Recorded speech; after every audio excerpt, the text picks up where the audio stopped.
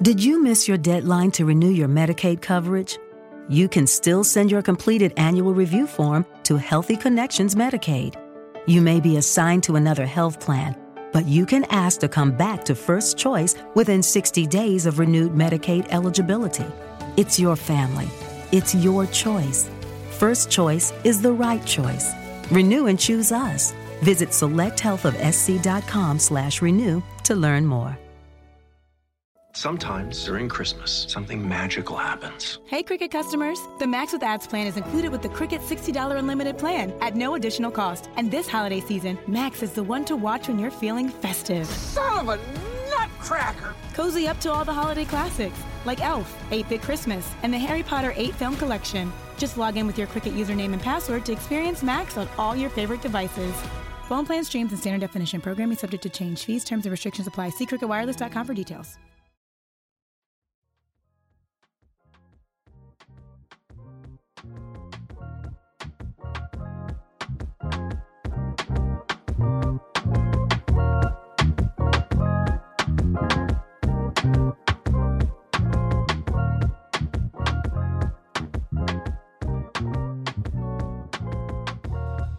Welcome to High Stakes, Episode 8. I'm your host, Neil Orfield, and my guest today is that monster we've been warning you about. Came out of nowhere in 2019. He's got simulators, he's an originator, and he's just been crushing just about every sport for the past couple of years. His name on Twitter is Nerdy Tenor. His name on DraftKings is Nerdy Tenor. FanDuel, he's Purple Octopus. Daniel, how are you doing today? I'm well. How are you? I'm doing great. Are you planning on playing some golf this weekend? Oh yeah, I mean, if you're gonna play golf, you got to play this one. So yeah, I definitely upping my volume quite a bit, actually. Oh yeah, are you playing like all the high stakes stuff and all the different? I mean, there's I believe 4 milli makers. I'm playing the big $15 one. I think that's the only milli maker I'm winning, but I'm doing a couple high stakes things and then bunch of qualifiers for fun. I have a small budget for that, so I figured this is a good one to load up on. So nice. Yeah, it's a fun week. Everybody's talking about it. I'm not big into PGA DFS. I've been getting into it more this year, but it's pretty exciting when everybody's talking about it. It's all over Twitter. Everybody's talking about who they're going to play. Everybody has like hot takes left and right. So I'm excited to play as well. The thing I'm really excited about is baseball starting up again. Oh yeah, I'm sure you are. That's really a thrill. I mean, me too. It's just so much more civilized than NBA DFS.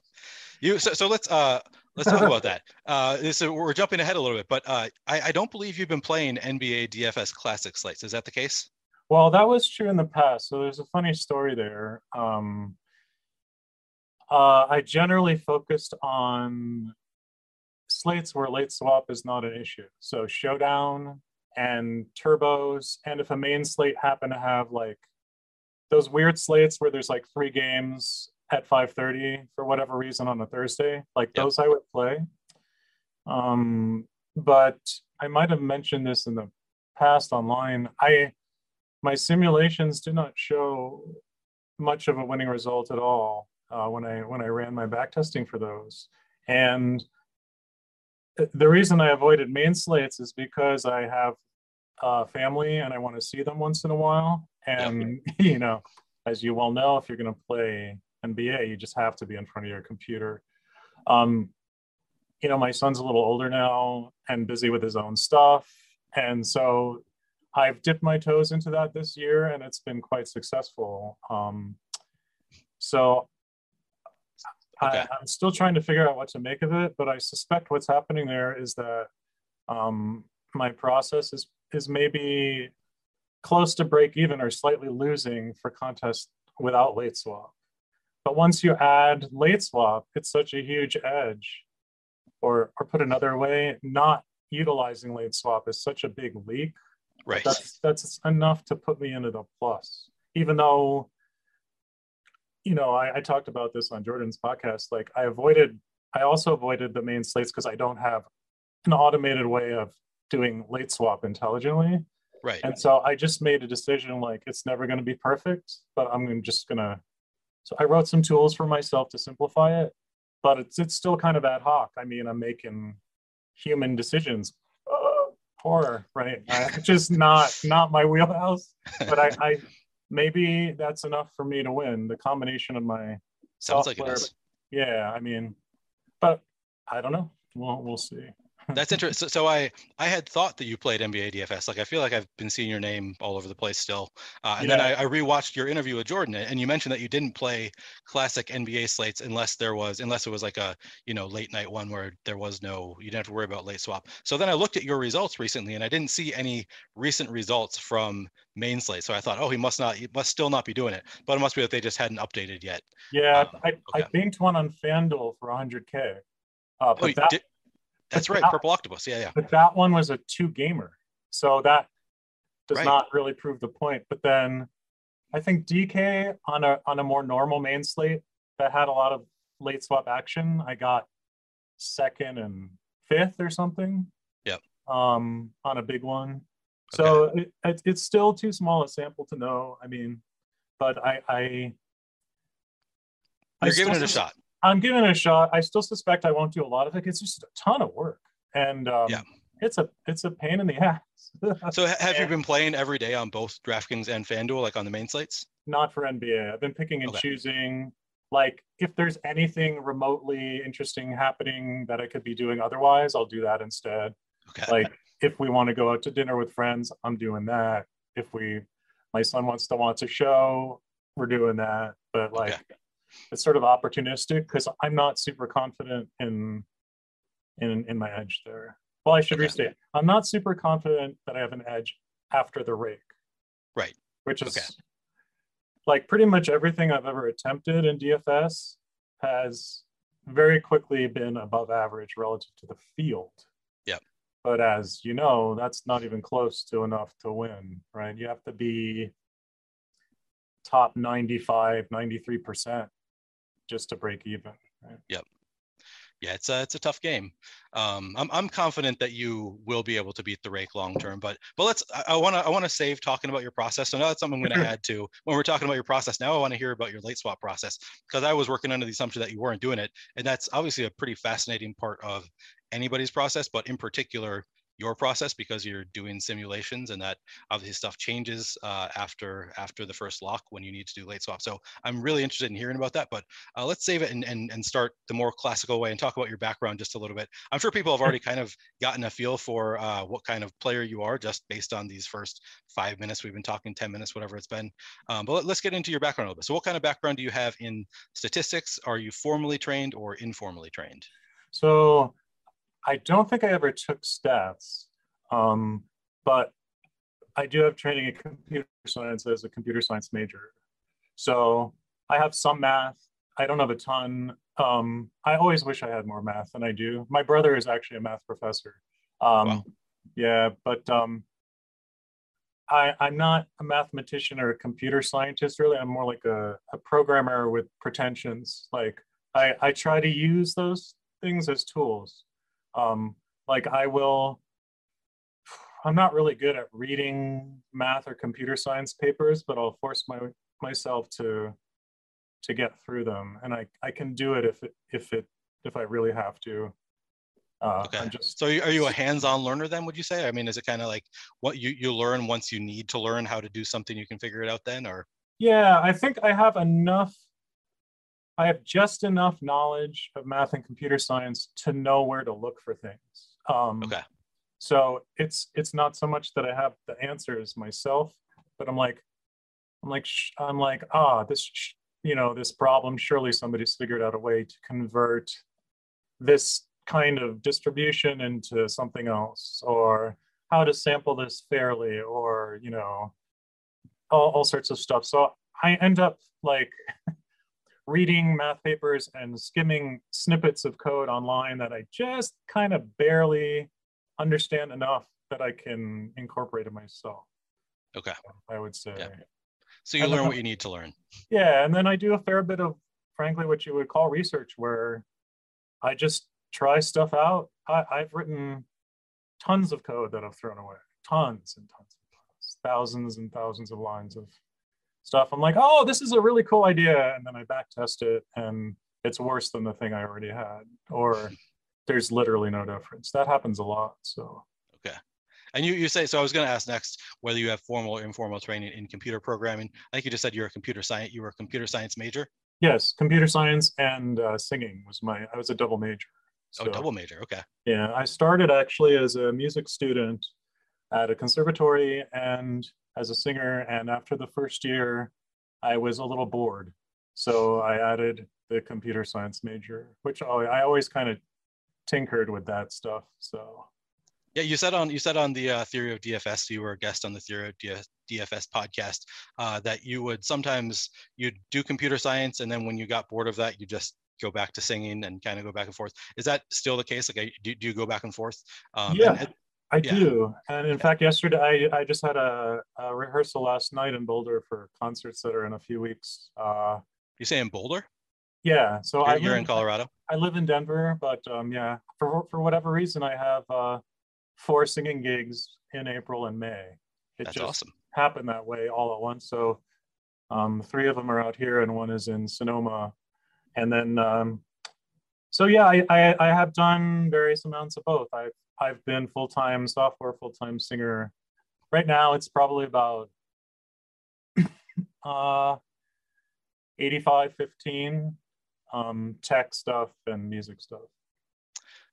Yeah, okay. That's although these next 2 months, it's going to be closer to 50-50. Nice. Yeah. Well, it seems to me that there are a lot of DFSers in Colorado, so you should post your schedule for when you're going to be singing. Maybe some DFSers will come out and see you. I will do. I'll try to inject some culture into these. We could use it. Us DFSers, we don't have much culture. Nice. Yeah. And so at this point, do you consider yourself a DFS pro? Like I think of you as being a DFS pro. Do you think that's your primary occupation at this point? Strangely, it is right now. I think what happened was, so my main tech job for the past few years has been writing custom poker software for various serious players. And you say that the last few years, like, 2019, 2021, you've been still doing poker software? I am, but in 2020, by 2020, mid-pandemic, I was kind of burned out. I still am a little. So the people I work for are very flexible, which is great.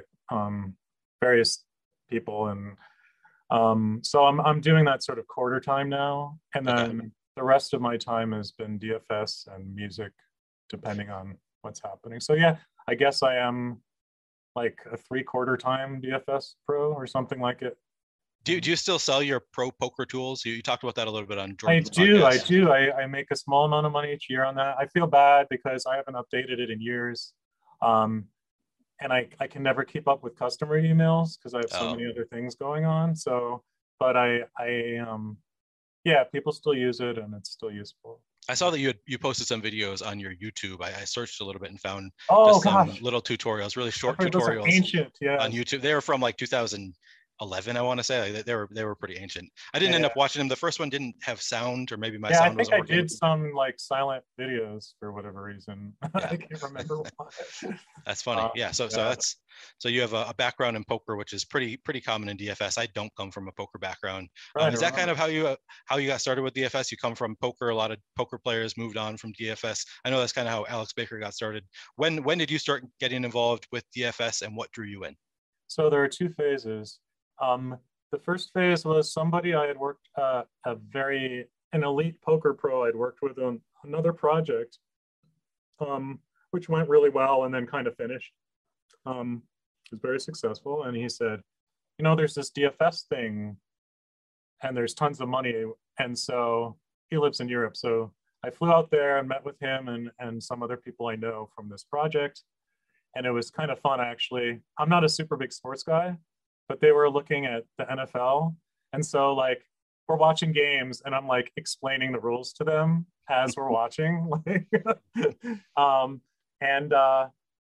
I ultimately decided not to do that, which feels terrible now in retrospect. But I just had too many other things going on. They went on to give it a go and I wasn't involved, so I'm not quite sure what happened. So you mentioned on Jordan's podcast that they were essentially trying to do ownership projections. Like that was kind of the early stages of doing something along those lines. And you decided not to get involved with. Yeah, something like that. It's not really any of my business. I think that's what they were doing. Anyway, that kind of planted the seed, but I didn't do anything. And then I'm looking at my records here. I can see like a few single dollar entries from 2015. That's from that. We put in a few like little entries so we could sweat football together, basically. Nice. So scroll ahead. A few years later, I don't even remember what my motivation was, but in 2017 or so, I started dorking around with micro stakes NFL tiers. So I'm like, oh, this is just kind of a fun thing. I'm like, I wonder if I can whip something together like the problem space or the number of possible lineups is so low that I'm like, I can model this like easily. Like I can generate all the lineups and I'll take some public projections and I'll slice and dice. And I did something relatively unsophisticated. And I tweaked it. I tried a few things. This is like spread out over like a year, like putting in a few hours here and then doing nothing for a few months and then trying again.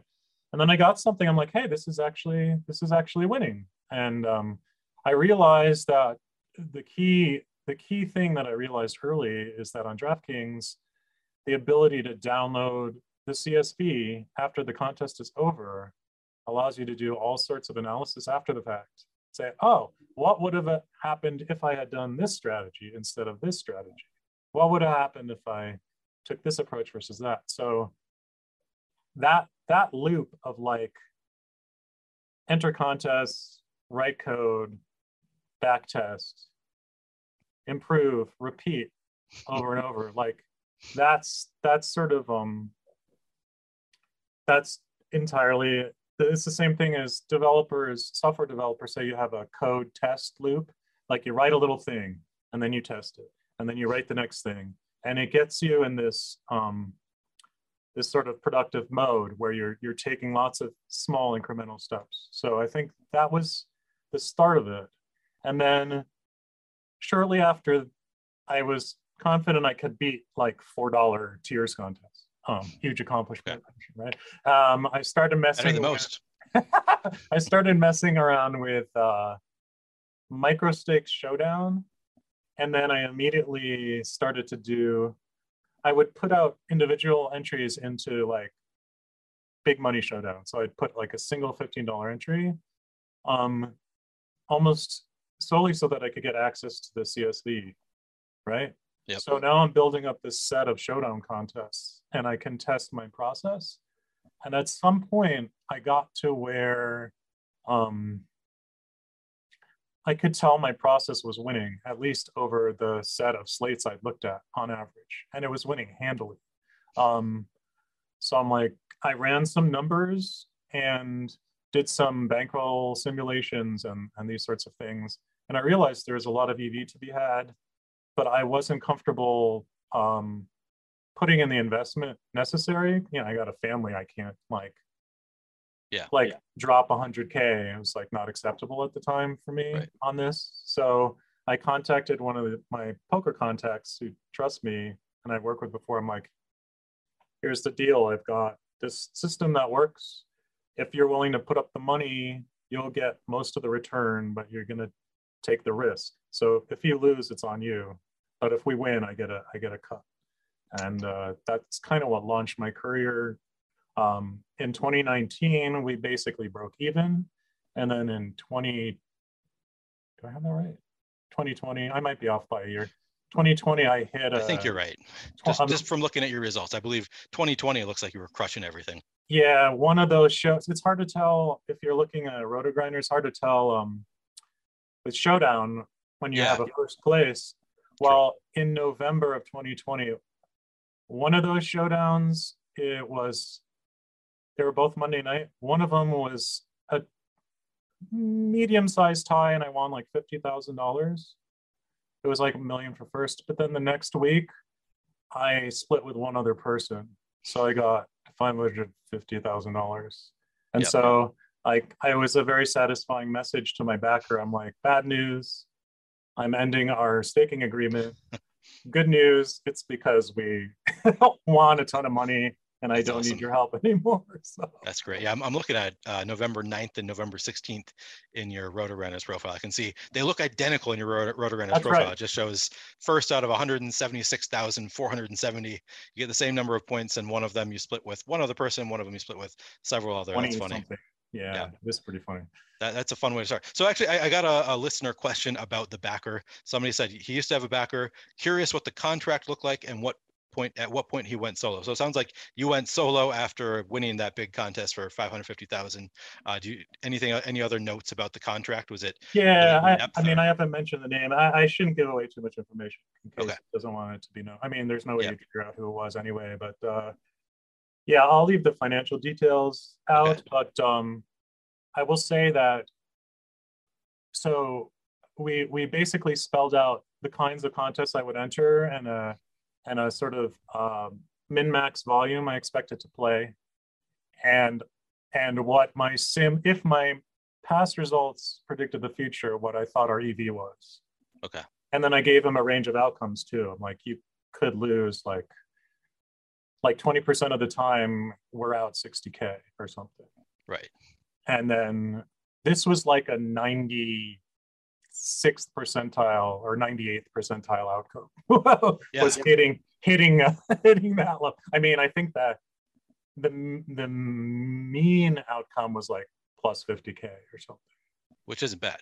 No, but I mean, and you're playing exclusively Showdown, right? NFL Showdown. That was all you were playing. I might have been dabbling a bit of stuff on my own, but yeah, for this staking thing, it was just that sport. Okay, that's it. And were you only entering like the biggest contests? Were you playing both DraftKings and FanDuel, or were you also were you playing like higher stakes as well? What was that looking like? It was just the huge field DraftKings. Okay, that was it. I started looking at a little bit higher stakes, but I think almost all of the volume was between $10 and $33 for each entry. Okay. Yeah, that makes sense. And how much regret did you have after you saw how much you would have won if you had entered all of your lineups, before you started playing seriously, when you're just back testing? I didn't really. Okay. Very mature of you. Well, it's not like I'm super zen-like about everything. That didn't bother me. What bothered me was not having a good tax lawyer before I hit that huge payout. Yeah.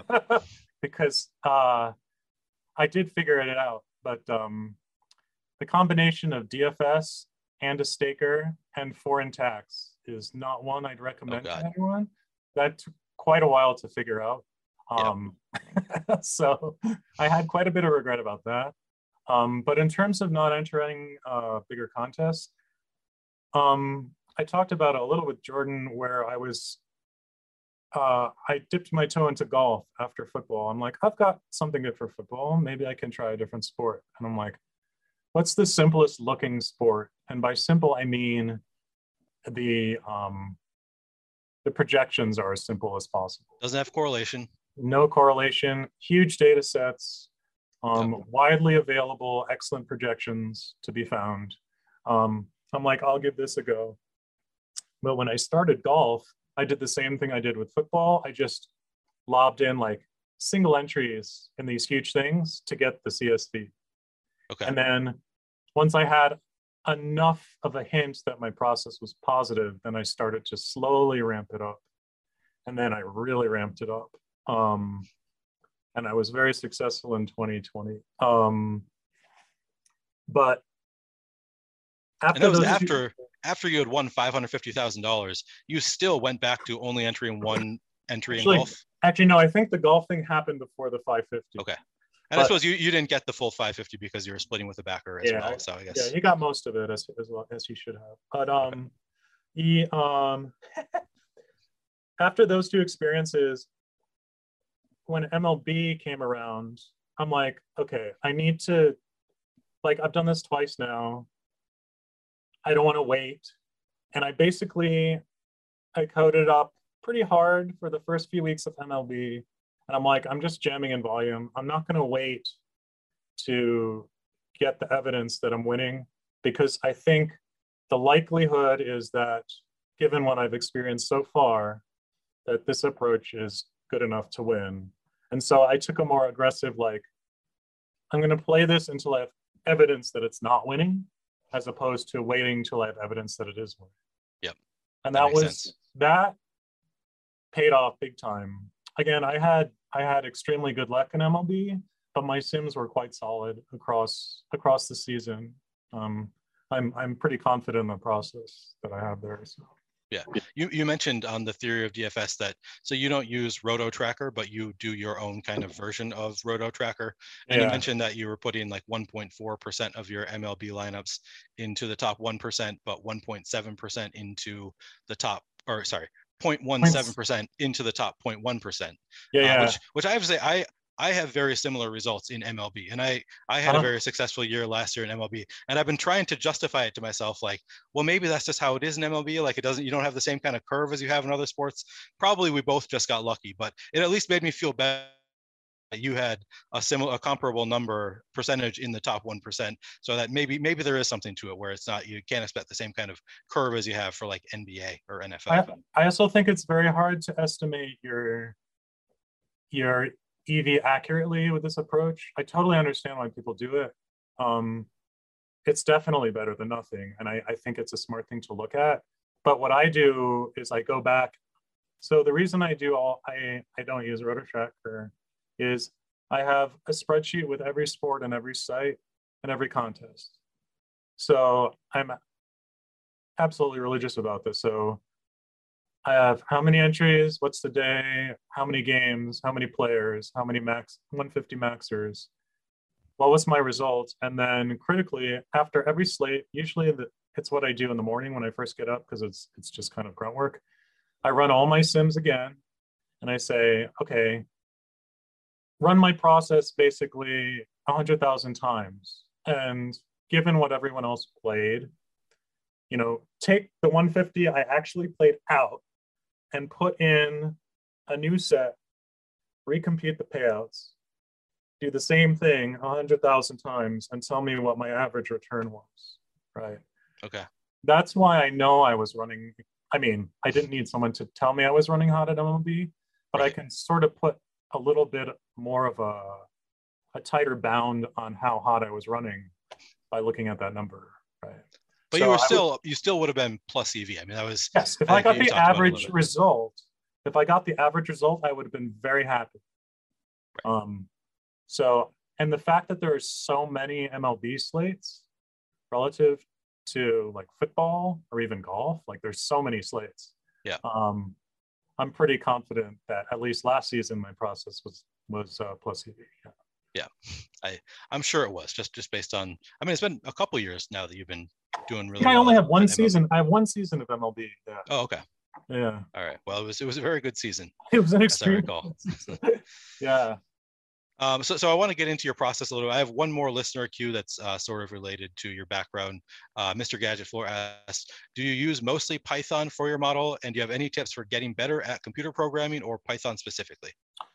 So I'm not a Python programmer, but I've been in the programming business long enough. I'm a relatively seasoned programmer, so I'm at the point where learning a new programming language isn't that big of a deal anymore. It's more understanding how to write good, reliable software that's testable and repeatable, and figuring out how you can fix it and improve it and make it faster. It's these sorts of things. So I don't have any Python specific tips.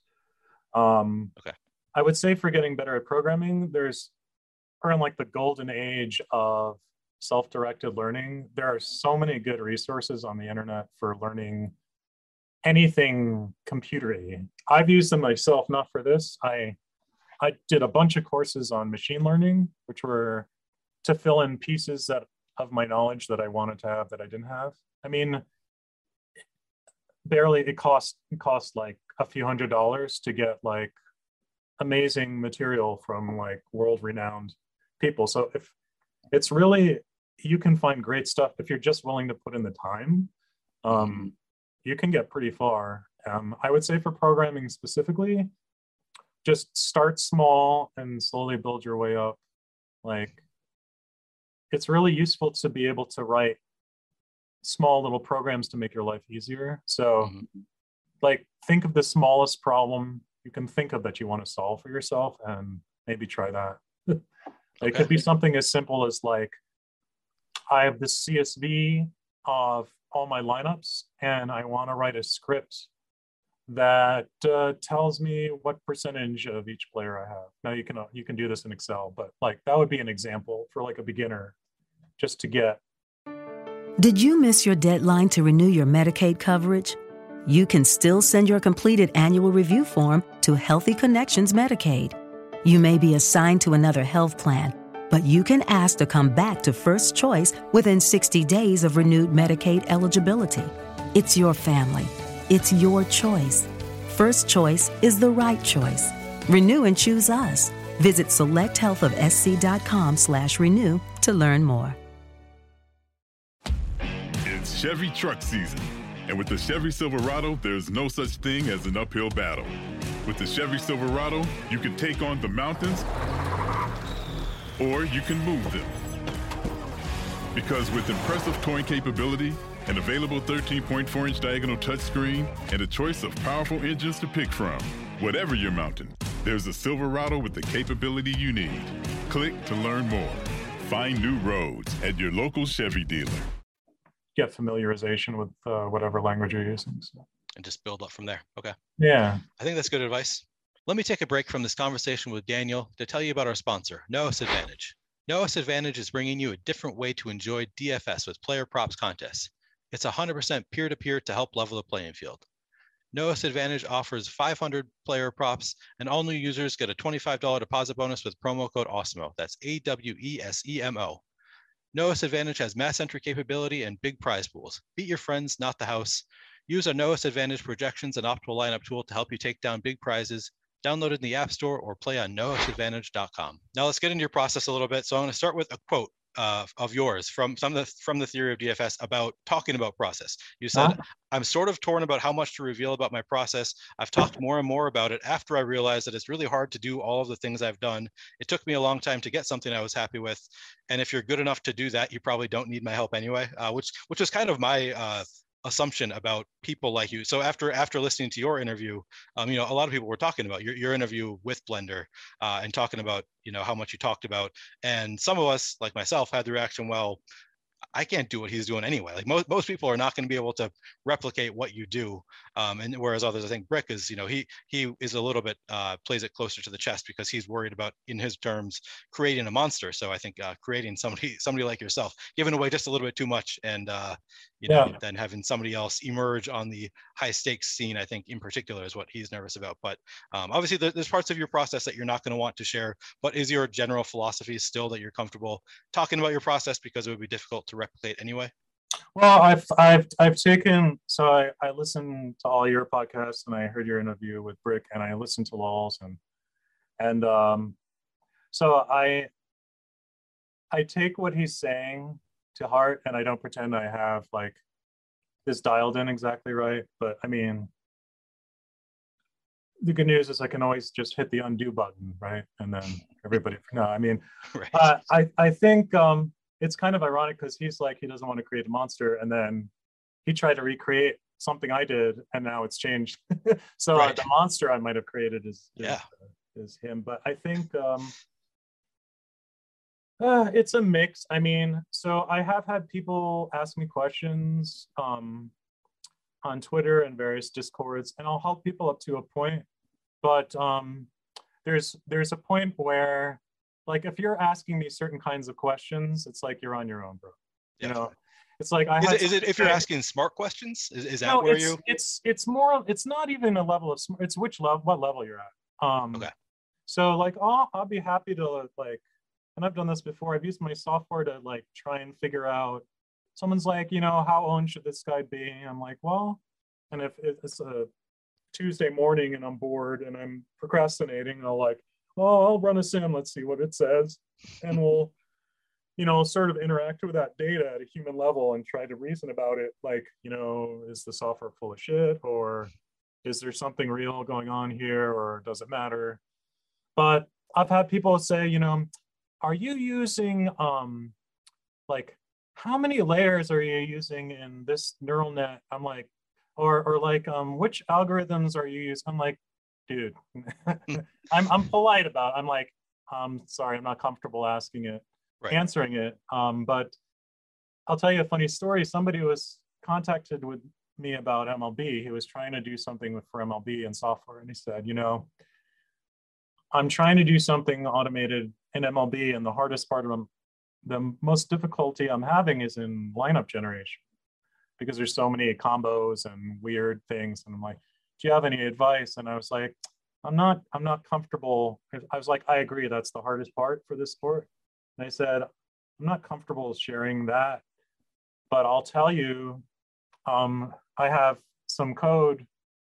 The current code I have for MLB, just the lineup part, we'll talk about my process in a minute, but it's called fifth try lineup generator. This is what you've named it. Yes. Okay, all right. I tried a bunch of things and they all had various and sundry problems, and yep. Yeah. So it took me a lot of time to get there, and I don't think I'm willing to give up all of that effort it took to trial and error and testing, and yep. It's a lot of work, and I'm not at the point where I'm going to give that kind of stuff away. Yeah. Which try were you using last year? That was fifth try. Oh, well, okay. at the very beginning, so I launched into MLB kind of heedless, like a wild man, and over the first few weeks, I kept improving the lineup generation until I got it where I wanted. So okay, so you're willing to talk about it generally. I'm not going to ask you any specific questions about programming because I wouldn't know how to anyway, so you don't have to worry about that from me. Yeah. But let's talk about it a little bit. So I'll start with just the general questions, and we can just kind of yes/no these in the beginning to some extent, and then we can get into it a little bit more. But I think you've kind of covered this. Yes, you do your own simulations. I don't think I need to necessarily, unless you have something else you want to say about doing your own simulations. No, but Okay. I will say there's two elements to simulations. Okay. There's simulate. Most people, when they talk about in the DFS space, they're talking about simulating athlete performance, basically Yep. simulating the fantasy points. Play by play. Yeah. Well, it could be. It doesn't have to be. You're just using some process. You can think of it like a box. You push a button, and it says, "Here are all the scores for the players." Push the button again. Okay. Different set of scores comes up. You keep pushing that button, and hopefully, the scores will have the properties that you expect in terms of the variance of each player and any correlation that there is between the players, right? So if you want to get super geeky about it, the whole thing with projections and simulations, it's one thing, and what you have is it's a joint probability distribution across all of the athlete fantasy performance. That would be a mathematical description, right? Yeah. But mechanistically, I'm more of a computer guy. I think of it as this, you turn crank, spit out numbers. Turn crank, different numbers come out. And you turn that crank a lot of times, like a lot of times. Right? So yeah. But this second, that's the first kind of simulation. That's mostly what people are talking about. The second is to try and simulate the players in the contest. Yep. What are their strategic choices? So the actual lineup entries in a DFS contest. Right. What would a smart person do? Yep. And that's also part of my process. And I don't know how many other people are doing that piece. And are you, to the extent you're willing to share, so is your software looking at like historically what Whistles Go Woo has done and what Awesemo has done? Is it looking at the kind of lineups that specific users have generated in the past that they expect to, that you expect to enter into the contest and making smart decisions based on what specific users are doing? No. So I'm going to really geek out here. So look out. So there's two kinds of two classes of machine learning. What you're describing is called supervised learning. And it's the same kind of thing that you see when you have, you upload a photo to an app and it recognizes that it's your wife or it's a cat. Okay. And it's called supervised because the way those things are generated, and it's almost always neural networks of various configurations, I won't bore you with the details here. You have a huge data set, right? Yep. Millions, tens of millions of photos that are already labeled. This is a cat. This is Neil's wife. This is a fire truck, right? You feed that into something mystical and magical, and it churns and it learns how to recognize things. It's called supervised learning because it's being given the questions and the answers in its learning process. Okay. So I have, as of yet, have not tried to do things that way. I wouldn't be surprised if people were doing it because it's a really interesting avenue. Mm-hmm. But I'm doing unsupervised learning where my code tries to discover the strategies entirely by playing itself, basically. Okay. So it's a battle to the death against itself, and gradually gets better and better, hopefully, if my software is doing. Now, how I do that, it's a lot of customs. There's a lot of research papers and a lot of custom crap in there. It's a big mess, but that's sort of how, very high level, what I try to do. Okay. Yeah, that's so here's what you said on the theory of. So I was going to ask you about this as well, because this is all very it sounds very interesting. It's also a little bit above my head, and maybe you're kind of helping me a little bit to understand, but I'll read what you said on the theory of DFS and see if you can expound even more. So you said, the process I use has all these intelligent agents trying to exploit each other until they can't exploit each other anymore. Because of that, the software considers all of the lineups to have the same EV. They're all equally good. You said it keeps crunching and crunching and crunching until it can't tell the difference in EV between any of the lineups anymore. So I was going to ask you how to expound on this because, like I said, it's a little bit over my head. Are you saying that the software didn't know which lineups are plus EV going in? Like it doesn't know until it runs the sims, but then it figures it out by pitting the lineups against each other? Is that's kind of what you just said? Am I understanding that right? That it doesn't know going in, but then it figures out which ones are plus EV by pitting them against each other? You're most of the way there. Okay. 80% of the way there. The only thing that's slightly off, and it's very confusing if you're not used to thinking this way, mm-hmm. is it's not identifying plus EV lineups. Okay. It's identifying a set of lineups that if everyone is playing super smart and everybody plays with the right frequency, then it doesn't matter which of these you play, because you can't get an edge. Like lineup A, but it's easier to think about it in something like Showdown or MMA, where there's a very small set of lineups and dupes are a thing. So you imagine a winner-take-all contest, which is actually not that far from some of these MMA contests in terms of how the payout structures are. Yeah. So imagine that there's, it's a $1 contest and it's 100,000 the first. Okay. And let's say there's a million possible lineups or whatever. So roughly speaking, you would expect each lineup to be duplicated. And the more likely it is to win, the more duplicated it is. Yep. Okay? So if everyone's playing perfectly, the odds of a lineup being duped are going to be exactly proportional to how likely it is to win. So if lineup A has a 1 in 100 chance to win, there's 100,000 entries, you expect it to be duped exactly 1,000 times on average, if mm-hmm. everyone is playing perfectly. Yep. But if it's a 1 in 100,000 to win, you would expect to see it once. Yep. Okay. But if everybody plays with those frequencies, it doesn't matter which one you pick. If everyone else has the optimal frequency, right, it's just a question of variance at that point. If you can pick the 1 in 100, you're much more likely to get a payout, but it's going to be chopped 100 ways. Right. You could pick the 1 in 100,000, very rarely going to win, but you're going to have a huge payday. But if you do the math, the average payout is exactly the same. They're all going to be break even before the rake. If you assume there's no rake, yep, then all of these entries are break even, right? It's just they're played with different frequencies because some are more likely than others, right, to win. Right.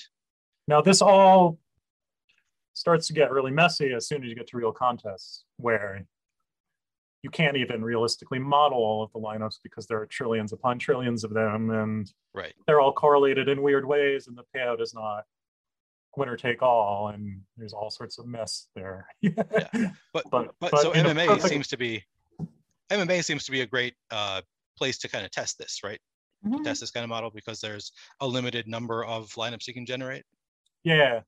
So if we're talking about my process as a whole, I can just take a step back and do very high level. So I think I talk about this to Jordan too, but I've got 3 phases. The first is lineup generation, which is just generate a bunch of reasonable looking lineups. I haven't done any sims or anything, just somehow, and this is actually can be quite tricky in some sports. But in a sport like MMA, there's not that many lineups. For a computer, it's usually a couple 100,000. It's nothing. You could fit it in a spreadsheet. Okay, and then the second thing is that joint probability distribution, right? You need to pull that crank and simulate a whole bunch of outcomes. And then the third part is you take those first 2 pieces and figure out how often lineups should be played, right? That is extremely technical and hard. It's what I've spent a lot of my time focused on. So I suspect it's where a lot of my edge probably comes from, although it's hard to know for sure. There's a lot of moving parts to this, as you can tell, but top level at a high level, it's lineups, and then sims, and then. Did you miss your deadline to renew your Medicaid coverage? You can still send your completed annual review form to Healthy Connections Medicaid. You may be assigned to another health plan, but you can ask to come back to First Choice within 60 days of renewed Medicaid eligibility. It's your family. It's your choice. First Choice is the right choice. Renew and choose us. Visit selecthealthofsc.com/renew to learn more.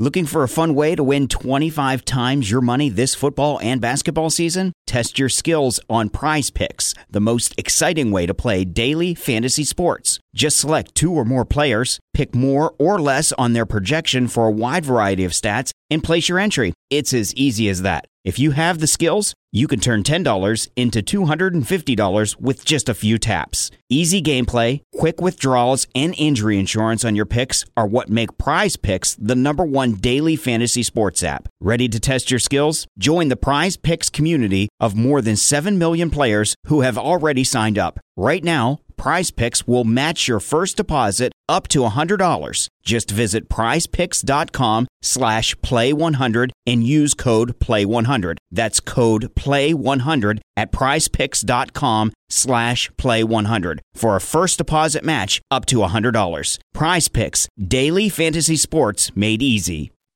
Lots of computation to figure out what to do with all of that. Right? Okay. Yeah.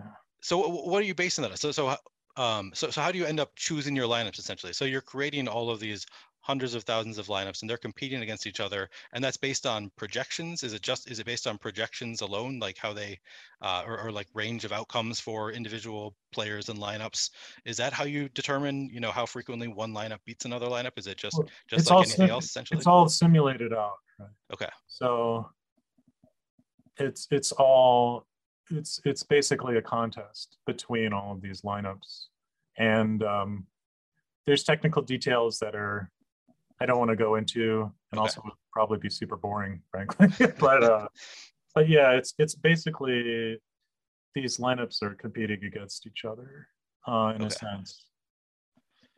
Okay, and I assume my assumption has been that you need to have some sort of an ownership projection for it to make any sense for it to do these. Are you not factoring in, you're not doing any kind of ownership computation? That's something that your simulator is doing for you? Yeah, so there's 2 senses in which we can talk about ownership. There's what we think people will do, which is what sites like Osmo and RotoGrinders and others do, which is a hard problem. I not envy the people doing that. This is legitimately, but then there's what the ownership would be if everybody played extremely high level. Yep. I get the second thing through my process. Okay. I don't pay any attention to the first thing. But that's just now. I mean, this goes right to what the difference between exploitative style and balanced style is. I reserve the right to become exploitive at any time. I think there's a lot of money to be made there, and I suspect many DFS pros, most of their edge comes from exploiting mistakes of the field. Yeah. Right? A lot of it. And I'm not getting all of that EV, right? Because so this is a big discussion that I wanted to have. The exploitative, you describe yourself as having a balanced style of play, but could it also be described as being game theory optimal? Those are the same thing. I think the term game theory optimal is really unfortunate, so I try not to use it myself. The word optimal is that's the unfortunate part of the phrase. I can't remember if it was Math of Poker, if it was those guys who brought that. Those are smart guys. Okay. I can't remember who coined the term, because the word optimal implies best, but that's not what's meant in this sense. Which I think is why I had assumed that exploitative was, why I assumed that game theory optimal and exploitative was the same thing, because I think of game theory optimal being the best decision that you can make game theory wise. So I had assumed that would be exploitative. And then of course, it sounds to me like, so you've described your process, you describe it as balanced, but Brick75 said on our show that after hearing your interview with Blender, he switched up his style of play to be more like yours. So he's trying to be a little bit more game theory optimal or balanced rather than exploitative, which is the way that I play and the way Blender plays, and I think the way a lot of pros play is an exploitative style. But what do you think are the advantages of playing game theory optimal rather than exploitative? You just said that you might switch it up, so you're not going to necessarily be game theory optimal forever. You haven't decided yet the way that you want to play going forward, but you've been very successful playing a balanced style of play. So do you think that there are advantages to just playing the balanced style of play rather than playing an exploitative style of play? And I'll add in a listener question since we're on the topic. Eric Most asked, do you think you're giving up edge by playing a game theory optimal strategy instead of exploitable? So I'll start with the second question. So the answer to the second question is yes, by definition, in the technical sense, right? So if you play with toy games, you can show very clearly, and actually Blender did this on one of his morning shows, which was pretty cool. He did it in Excel, which was like, I would never think to do it in Excel, but he basically created a spreadsheet where he showed a very simple fictional contest with payout probabilities. And he showed that if you change the field's percentages, but you keep playing the optimal, and this is all assuming rake free, of course, you win money. But if you dial up the deltas, basically, that is, if somebody is over on player A, you go to 0, would be optimal, all things being equal. And if they're under, you cram it in, right? That would be like maximally exploitative. Then the EV goes up, and it goes up a lot. So in theory, in a theoretical game, the difference between the EV of an exploitative style versus a balanced style, where your opponents are making major mistakes, can be quite large. Okay, if you play around with it. Yep. So yes, I am definitely giving something up there. But the thing is, in order to exploit, you need two things. First of all, in order to exploit the field, to exploit a mistake, you need to first know that it's a mistake. Mm-hmm. So you have to have some sense of what the correct ownership is, right?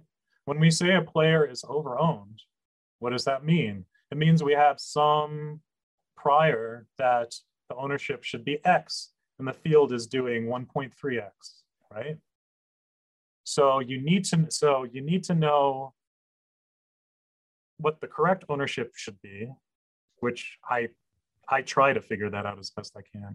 But then you also need to know what the field is actually going to do. So you have to be making predictions, right? Yep. And then the third thing is you have to figure out how to combine those two things together intelligently to make good entries. because in the simple games it's quite easy. You just, full fade the things that they're over and jam in the ones they're under. Yep. But as you know, lineups are not that simple. There's lots of interlocking pieces and correlations. So it's harder. The advantage to my approach is it's easier to execute, right? Once I'm comfortable that my sims and my lineup generation and my voodoo magic piece are all working, I don't really have to do anything. If you're exploiting, you're constantly, every slate is different and you have to constantly recompute, for yourself. What am I doing to get different? What are the field mistakes? But the disadvantage to exploitative play is quite clear too.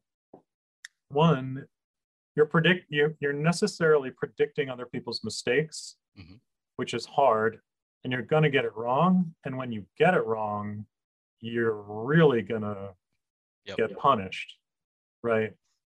If you think the field is way under on a guy and you cram it in, and then it turns out that they were slightly over, you are just bleeding. Happens to me all the time. Of course, yeah. It's really hard. So it's gonna ramp up your volatility. And you can see that in a toy game too.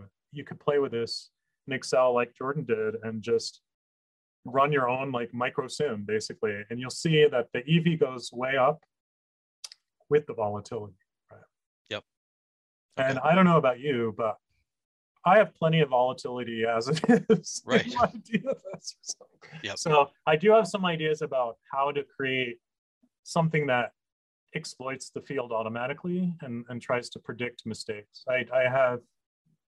I'm kicking around some ideas there. It's not something you're using yet. It's something that you might add to your process. So you'll just kind of keep your foot on our necks in MLB. You're just gonna I don't know. I mean, it could be hard. I mean, the tricky part is also you need to be able to, and I think Bricks talked about this, you want to back test your takes. Yeah. So I would spend quite a bit of effort into, basically, if I were to take a stand because of ownership, I would have to bake that into a testable process. So I'd have to have it like be some kind of configuration file. I'm taking a stand. I think this guy is going to have this much ownership and that's too much. And I'm going to play him half as often as this output. And I have to save that so that I can keep myself honest, right? Yep. Otherwise, I don't know if I'm doing it right. Right. Yeah. And so that was part of the reason that you didn't want to do classic NBA style for like the full slates, was because it is harder to backtest. Have you found a way to better backtest your NBA lineups? No, I haven't. Okay. And I don't think I ever will. I'm just trying to get comfortable with that kind of uncertainty, and just live with it. I just have to trust that, like, at least for the low mid stakes, that your $10, $20 entry, like, surely what I'm doing is better than the field, right? Yeah. I mean, but the thing is though, the rake is just a tremendous negative downforce for a headwind. I think it's one thing that isn't talked about enough. It's just such a huge obstacle to overcome. So yeah, I still have mixed feelings about NBA Classic for me. Just the uncertainty of my process, and also just the time commitment. I'll probably continue doing what I'm doing. I'm still cramming in a fair bit of showdown volume, even though I'm not sure I'm winning there. It's probably very close to break even, one side or the other. I think my lifetime sim results for it are like 0.6% ROI for NBA showdown. Yeah. And I can't imagine. I did make some NBA changes, and I started using more projection sources to try and see if that helped. I haven't seen a lot of signal. I think all of the reputable projection teams do really good work from what I can tell. I've back tested a bunch of different sites, and it's like, well, on any given slate, it's like oh, this week, this slate Awesemo just crushed. And then the next slate, it's like, oh, RG just killed everyone. And then it's ETR or whoever. But I'm interested in the average across time. And it's still a limited sample, but I don't have clear signal there that any one source or any mixture of sources is significantly better than others, enough to move the needle, at least. I'm sure somebody is the best. It would probably take quite a long time to tell. Okay. Yeah. Is that how you generally do projections? You take them from multiple different sources, you combine them, do the aggregation style? It depends on the sport. I just started doing that more. I resisted doing that just because I was lazy and I didn't want to deal with all of the different names of players and aliases and all of it, just the janitorial work, as it were. But I'm like, I have to do this. And I've done it for some sports, enough for others. And you need good projection quality, but after a certain point, it's not the driver anymore. Like, it's a necessary but not sufficient for success. Okay, makes sense. That's my take anyway. Yeah. Okay, so now that I know that you're playing NBA Classic, I need to ask about that a little bit, about your process a little bit, like how you work in late swap. So I know Brick 75, who I think of as being similar to you sort of in your process, and that you both do your own simulations. I think not many people do that. So I think that you're a little bit similar. And he ultimately said that he does simulations, and for a lot of other sports, he will just run simulations if there is no late swap. But for NBA, he ends up having to use an optimizer. He uses Fantasy Cruncher. So I'm curious, do you use any kind of optimizer for NBA, or have you found a way to still use your program and do it within a simulator? So for reasons that are either admirable or just arrogant and stubborn, depending on my mood, I'm just constitutionally incapable of using other people's tools if it's something I think I can write myself. And there's good and bad parts to that. I probably waste some time, but I do learn stuff, and I do get to like develop just what I need and nothing more, which has an advantage. So my late swap process does involve simulations coupled with an optimizer that I wrote. Okay. I've only deployed it for DraftKings so far. So for FanDuel, I just use the RG late swap tool, but I'll eventually use it's the same damn thing. And I basically wrote the simplest thing I could live with that I thought wasn't terrible. And it feels a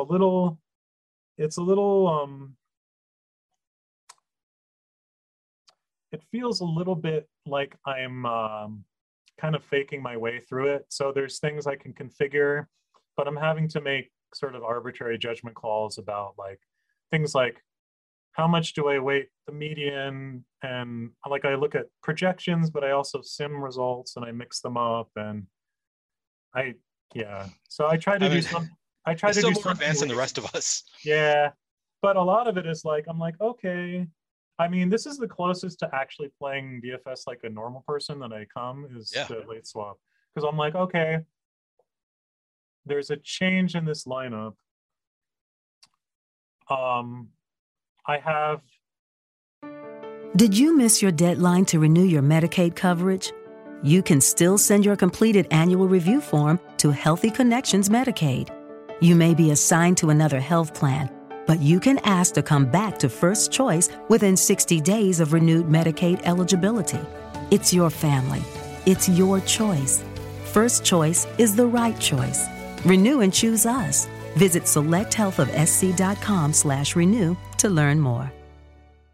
Looking for a fun way to win 25 times your money this football and basketball season? Test your skills on Prize Picks, the most exciting way to play daily fantasy sports. Just select 2 or more players, pick more or less on their projection for a wide variety of stats, and place your entry. It's as easy as that. If you have the skills, you can turn $10 into $250 with just a few taps. Easy gameplay, quick withdrawals, and injury insurance on your picks are what make Prize Picks the #1 daily fantasy sports app. Ready to test your skills? Join the Prize Picks community of more than 7 million players who have already signed up. Right now, Prize Picks will match your first deposit up to $100. Just visit prizepicks.com/play100 and use code play100. That's code play100 at prizepicks.com/play100 for a first deposit match up to $100. Prize Picks, daily fantasy sports made easy.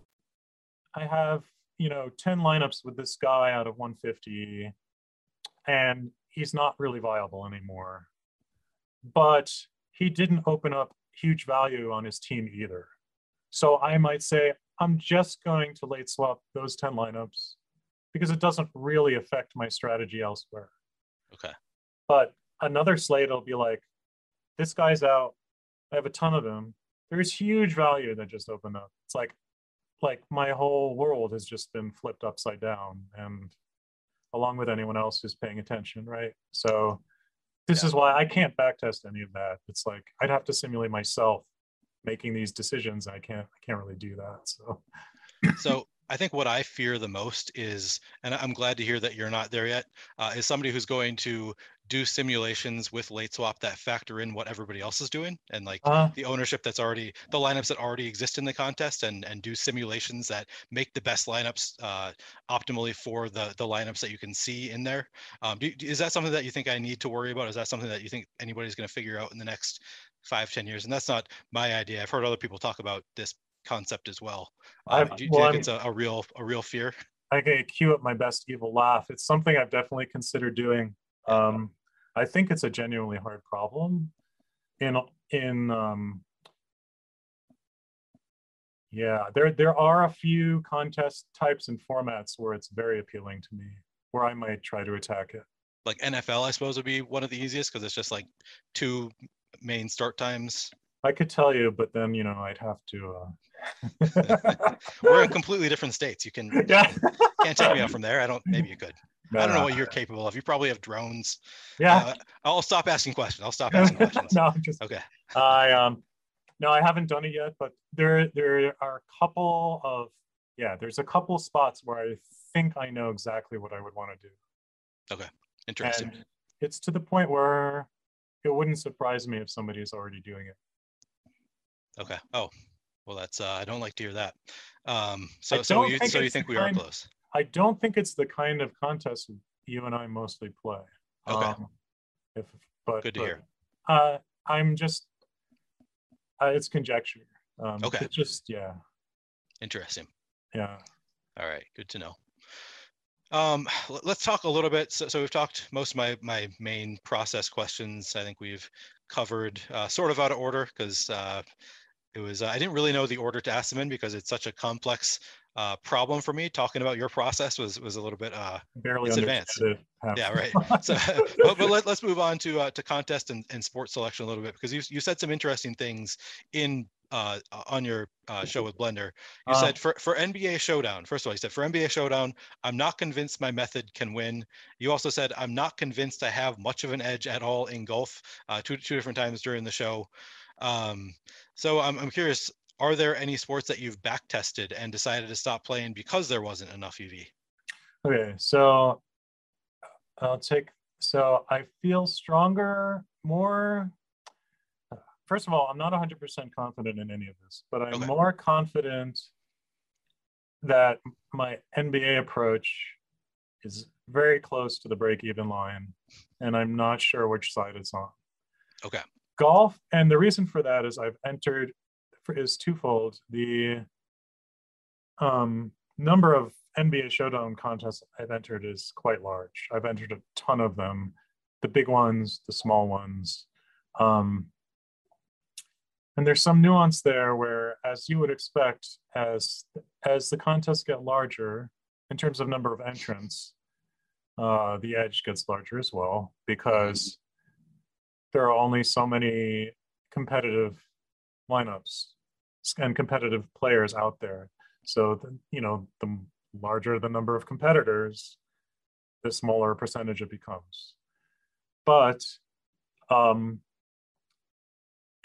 it's hard to tell because I've made some changes, and I can't backtest all of them for reasons I won't go into. Okay. But yeah, I'm not I've been toying around with higher stakes showdown and very small field, like the $300 14 man. I've been playing around with a lot, and 11 man type stuff. Okay. And I have some ideas there about the kinds of mistakes people are making. And I do think, again, I will say, even at that level, I do think my approach is beating the field. I just not convinced it's beating the field and the rake. Yep. Golf is really weird. So golf, I had a ton of success in 2020, both in simulated results and in actual results. In 2021, I had excellent real results and slightly negative simulated results. So I was just benefiting from variance. My process was not winning. But now, come again in 2022, it's looking like 2020. Oh, nice. The first quarter of this year, excellent real results, excellent simulator results. I just don't know what to make of it. Part of it is you only get one real slate a week. I mean, you get the showdowns too, but they're somewhat correlated with each other. So it's not like you're getting a full set of separate slates because people tend to do similar things. So I don't know if it's just variance. I did improve part of my process. One of those three main things, I did make improvements in one of them, and it could be that helped. Okay. But I just don't know. It's so hard to tell. It's extremely humbling. I think you know this, and anybody who plays a lot of volume knows this. It's just so hard to tell how well your process is performing, even using the stuff I use, which gives me a lot more information than most people have. Yeah. Like most people, you just have your results to go on, and like, how often did I make it to the top 1%? Right. But even simulating, like, let's run my process 100,000 times and see how it did. I still have a lot of uncertainty. And the thing is, the smaller your edges, the larger the uncertainty is going to be, because I'm highly confident that my process is plus EV for MLB because the edge I have measured enough is large enough, and the number of slates is large enough that even if it's twice as good on paper as it is in real life, it's still significant enough that I know there's an edge. Right. Showdown, same thing. Showdown NFL. There's just so much dead money that even my process, I've been running like God in my on the process level. I'm still plus EV there. Right? When you say dead money in NFL Showdown, are you referring generally to lineups that are too chalky, like the lineups that are duplicated 500 times? Yeah. Or lineups that just don't project well enough? Or what do you mean by dead money in general? I think of it in terms of the field, the behavior of the field as a whole, because there's multiple mistakes you see all the time. Ironically, my software makes one of them because of the way my process works, but it doesn't matter all that much. So one of them is what you just talked about. Like, you have a lineup that's duped, 2,000 times. We've actually seen over 2,000 dupes win. Yep. And now when I say my software makes the same mistake, I'm saying that from an exploitative standpoint, where you could look at this lineup and say, okay, in a balanced approach, it should be duped 300 times. Let's say that's the right number. Mm-hmm. And it's actually duped 2,200 times, right? So it's minus EV. Well, you could say from an exploitative standpoint, look, it's the number 4 optimal on Awesome. Like, you should just never play one that close to the top. Right. It's gonna be like 8 billion dupes. Just don't play that. And yeah, that's correct, right? So but the thing is, so I've thought about trying to incorporate those kind of small tweaks. but I'm playing so many lineups that it doesn't matter all that much. Like the amount of EV I gain, and it would be a bunch of work. Like I'd have to create a special process for each site and pull out different optos and make sure that, there's only a few clusters. I mean, I just haven't bothered with it. But if you're an actual human playing, yeah, don't play those. Like, why would you play those? Well, you do a pretty good job in general of not duping anyway. I mean, your software, for the most part, is doing a really good job of weeding out those kind of lineups. Well, it still plays them. It's just less likely to play them in the field. Right. Yeah. Okay. So I still do play. I've been up there with all of the chalk donkeys splitting 800 ways. Like you'll find those in my results. It just, all things considered, I'm less likely to be up there. If you assume my process is actually working the way I intend it to work. Right. Okay. Yep. And I do see that. I actually wrote a tool to do, I won't get into why, this is for another podcast, but I wrote a tool that basically humanizes the output of my software. So I basically run my process, and then it generates a spreadsheet, and it lists each lineup, and then its projection, and then how often my software thought it should be duped, and then how often it was duped. Okay. And so it's exactly what you would expect. All of the lineups at the top, I expect there to be X dupes, and then there's some 1 point or 2 point or occasionally 20.7X of that number for the ones at the top. Yep. All the over ownership is at the top, and then you can see it popping in weird places in the spreadsheet, and then if you look, those are just different sites optimals. Oh, funny. Yeah, so you see these huge spikes in the middle of the spreadsheet, right?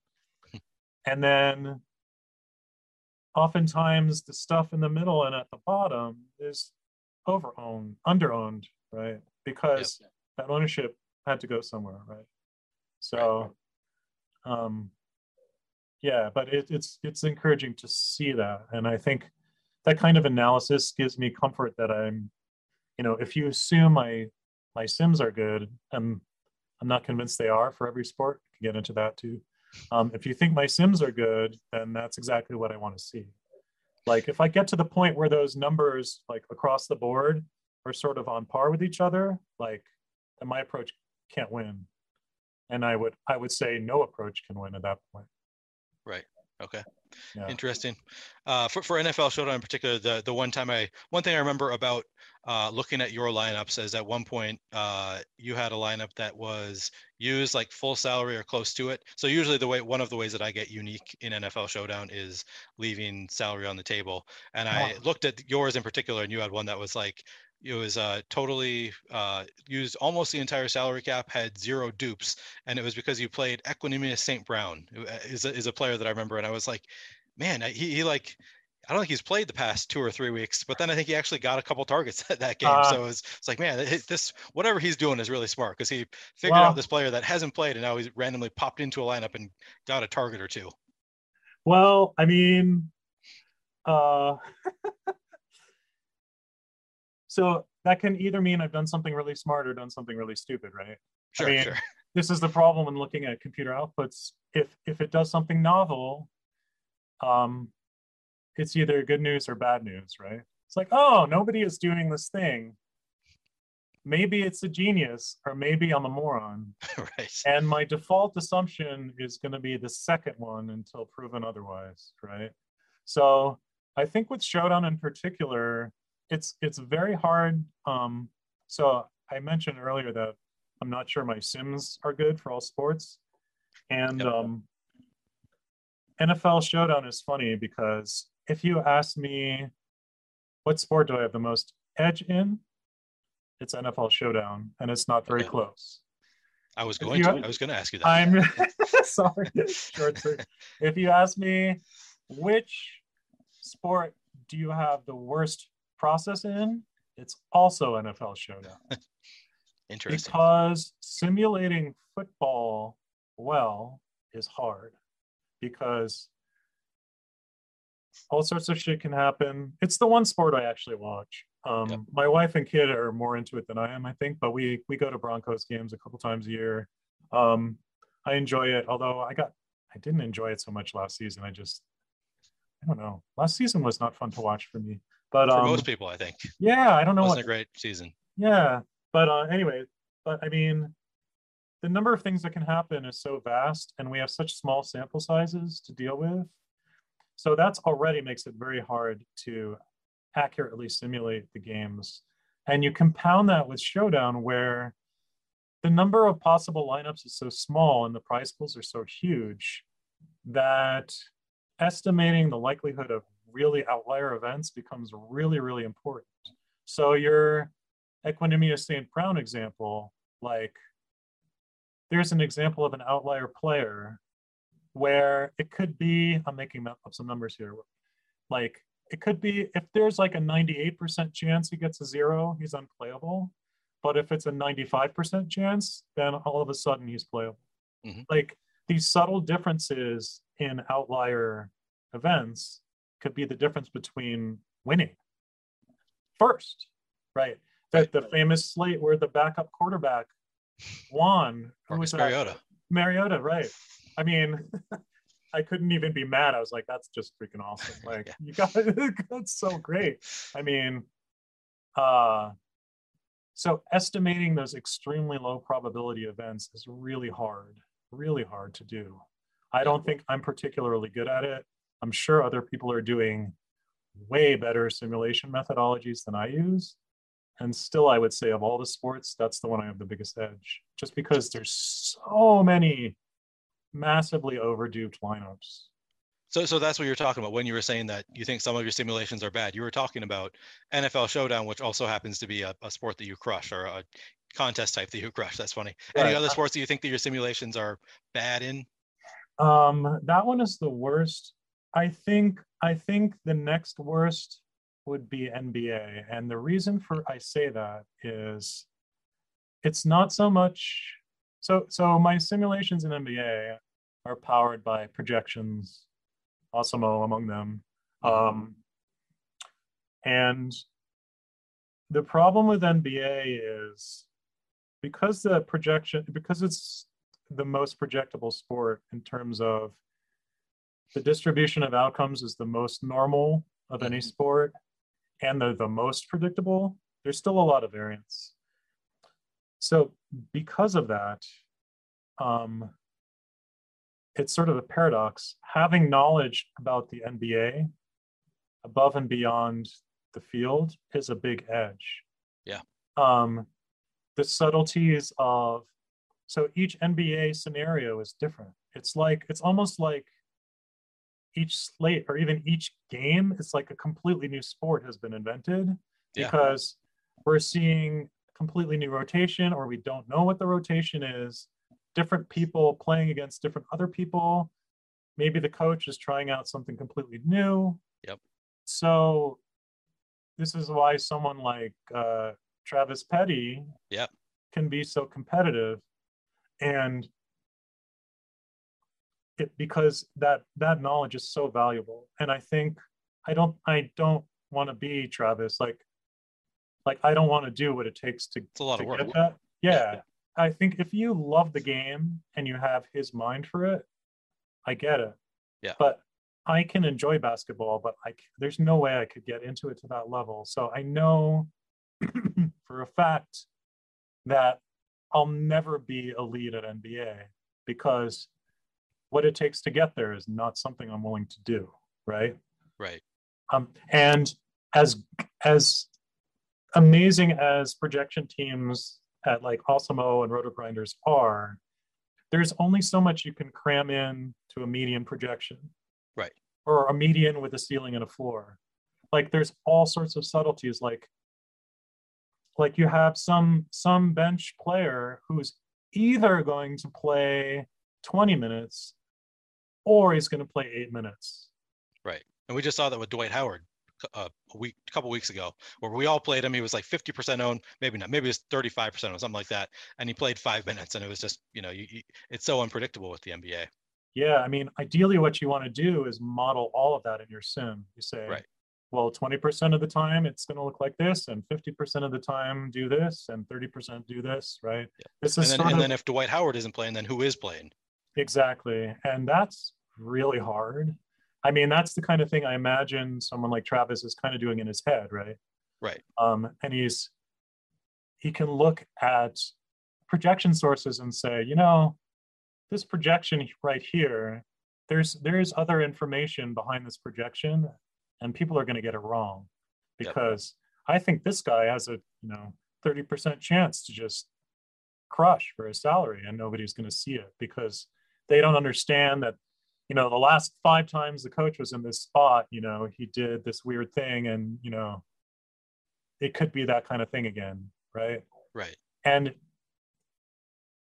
I mean, I've never talked to Travis, but it's my take listening to him is that like that's where all of his edge is coming. And I'm not saying that to knock him like he's like an idiot. I'm sure he understands like optimizers and game theory, better than most of the field, but that's not why he's winning, right? Yeah, he's crushing his projections seem to be. Yeah. And I talked about this with Brick. If you combine Brick and what Brick is doing with what Petty is doing, and the same thing with you. If you combine what you're doing with what Petty is doing, you'll absolutely crush NBA. And I mean, Petty, as Brick said, Petty doesn't need us. He's crushing NBA anyway, which is true. So maybe it doesn't. I mean, maybe that's all it takes. He's just so good at doing the rotations. You bring me back. I actually missed a listener question that I was going to ask you earlier as we're talking about this, that I think is relevant to this discussion of how, one player playing less means another player is playing more and might be part of an answer. So somebody asked, J187 on Discord asked, what particular advantage do you see Sims having over optimizers like Fantasy Cruncher? Okay. So you're just doing things at a different level. I think a lot of people hear simulations and their eyes kind of start circling and they think of this magical thing. Yep. So you've seen me on these shows before. No, I usually do on the treadmill with my iPhone, but all simulation is trying to roll out a game outcome. But I think Brick mentioned this maybe on your podcast or maybe another. If you're in something like Fantasy Cruncher or RG or whatever, and you generate lineups and you're adding randomness. Yeah, you said that is a simulation. Yep. It's a very localized one. Yep. But you are simulating athlete performance. Right. And the first, I've never used Fantasy Cruncher, but I can understand how this would work. Each lineup, you generate all of the fantasy points for all of the NBA players. First, you shake on some randomness, and then you solve, and then you go to the next one. Yep. Right? Yep. That is a simulation. The difference is more a simulation first approach, which is what I do. So if you want to evaluate how lineups do against each other, I don't see another way to do that. But that doesn't mean that you can't have a very successful process like you do using Fantasy Cruncher. Whatever, there's different ways to get there. Whatever I gain in my methodology, you might be gaining and more by understanding field mistakes and punishing them, right? So, I mean, there's a lot of ways to get there. Okay. Let's move on to a few listener questions because we got several, and I've already asked a few of them, but I thought some of these are interesting. Alex K14 asked, when pricing is reasonable across the slate, how do you decide on your max exposures for your highest players out of 150 set? Is it a fixed pyramid of exposures when pricing is reasonable? Yeah, I don't do anything like that at all. Okay. So I understand the question and where it's coming from, but that's coming from a normal person who uses tools and generates lineups. You're doing something like what I do. Yeah, exactly. So I'm not a good person to ask those questions because I almost never create lineups like Do you look at your player exposures when you're choosing your 150 set? So you talked about this a little bit. So you're narrowing down your number of lineups. And I think you said on the podcast with Blender that it doesn't really matter which lineups you choose. So are you looking at different player exposures and trying to, making decisions based on wanting to diversify your lineup set, or how do you choose? I kind of get that for free, and I actually don't choose. I randomize. So okay, roughly speaking, if my process thinks player A should be played at 5%, then on average 5% of my lineups will have. Right. Now it's not never going to be exactly 5% because it's kind of randomized. But if you ran my process a million times, that's what it would be on average in my 150 set. Okay. Yeah. Nice. So you're not making any kind of exposure decisions. You're randomizing it, and whatever you get, and over time you're going to have the GTO, lineup sets that you should have, the percentage that you should have, but day to day you might not have exactly the percentage that your simulations would tell you should have. Right. And over time you're going to. That's right. I do output all that stuff for like debugging and just for curiosity. I'm like, oh, I've got, 23% of this guy today, and see what happens with that. You notice it, the randomness matters the most for the lowest probability events, of course. So if I have a MLB pitcher and my process says he should be owned 38%, it's going to be relatively close to that number. But if I have some outlier guy that should be in 2% of lineups, well, that's in 150 set, that's 3 lineups. Right. I could have 0. Right. I could have 3. I could have 6. It could be, relatively speaking, a wide divergence. But yeah, over time, it should be about the average. Okay. JBC69, who's also one of the top players in the world, asks, maybe music is something that, you have in common with top players. He asks, what song should my wife play me on violin while I build in order to maximize DFS returns? Well, I don't know how good of a player she is, but if she has a classical background, I might go for like a Bach unaccompanied suite, maybe something up tempo like a jig or prelude. Maybe. Depends on the sport, maybe. Yeah, yes, that's good. MMA, you really want something that's kind of intense. I don't know. Yeah, I don't know. I'd have to think about that some more, but unaccompanied. You can get back to him on Twitter if you want to. Yeah, all right. I'll mull that over a little bit more. Josh Sandoval asks a different question. So on a previous podcast with Blender, you asked, you shared that you had done some testing you had looked at PGA players and some of the top like 150 maxes, I believe, had attained a 1% ROI over the course. I think you looked at 30 different 150 maxers in golf, had retained a 1% ROI over a number of weeks. He's curious if you've looked at this for other sports and what kind of EV you're finding backtesting your GTO lineups. Okay, so I'm not going to reveal my actual EV numbers except the one for baseball. I already said on Blender Show, I think my backtested ROI for my first MLB season was right around 7%. I'm very happy with that number. Yeah. Golf is a funny story. So when I said that was in the bad year. And I got to a point where I was just not happy with how things were going, obviously, even though it's kind of a funny thing to say, but I was winning money, but I was not happy because my sim said this was, I was just on the plus end of variance for that period. So I'm like, let's write some tools to look at what's happening in the field. And so what I looked at for that, I think it was for that same bad period I looked at the top 30 players by volume that I had played against. Okay. And their ROI over that bad period I had was 1% as a group. And this is in what kind of contest? Is this like all in just contests. Like the largest? It's in every Everything contest I that you entered. played in. Okay. Yeah.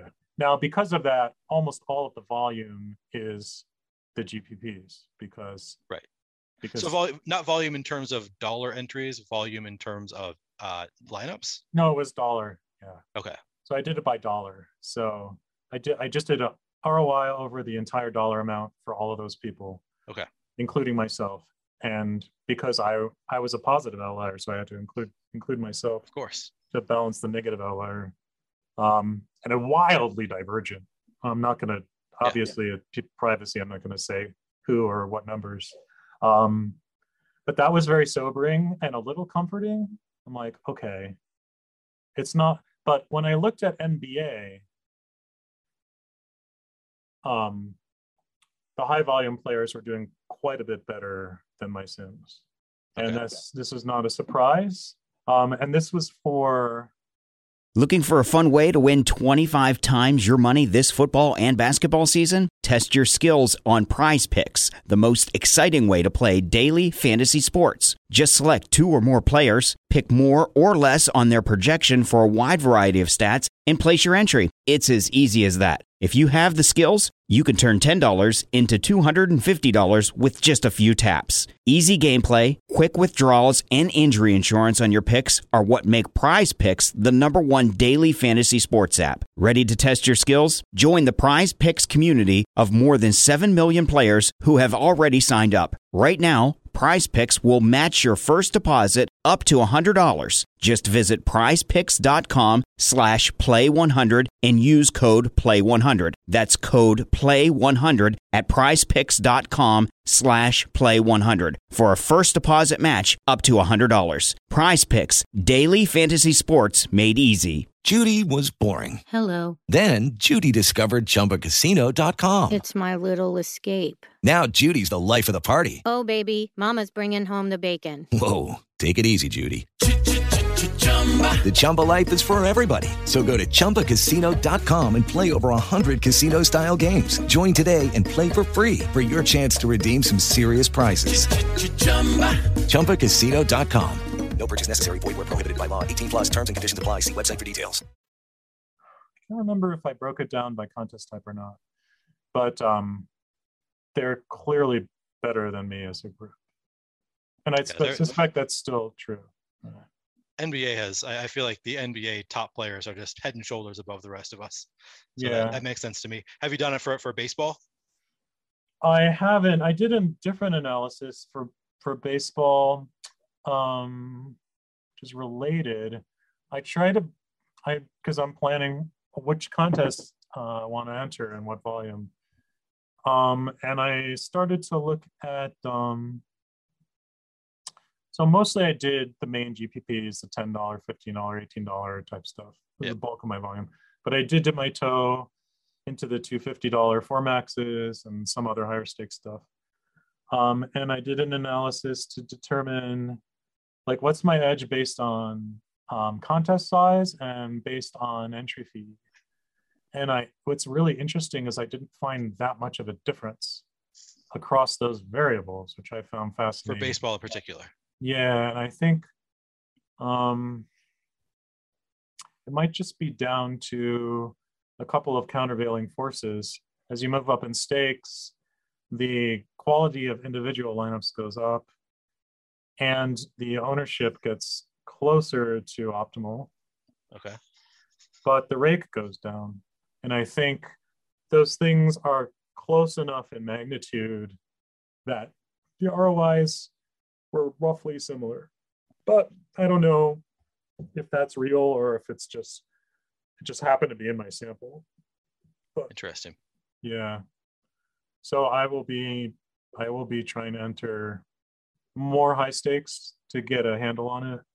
To see. Unfortunately, it looks like I can't play the Thursday main slate, which is a real bummer. This week, you mean? Yeah, because I'm booked. I have to take my cat to the vet. Yeah, I'll be in DC for the next few days, so I might miss.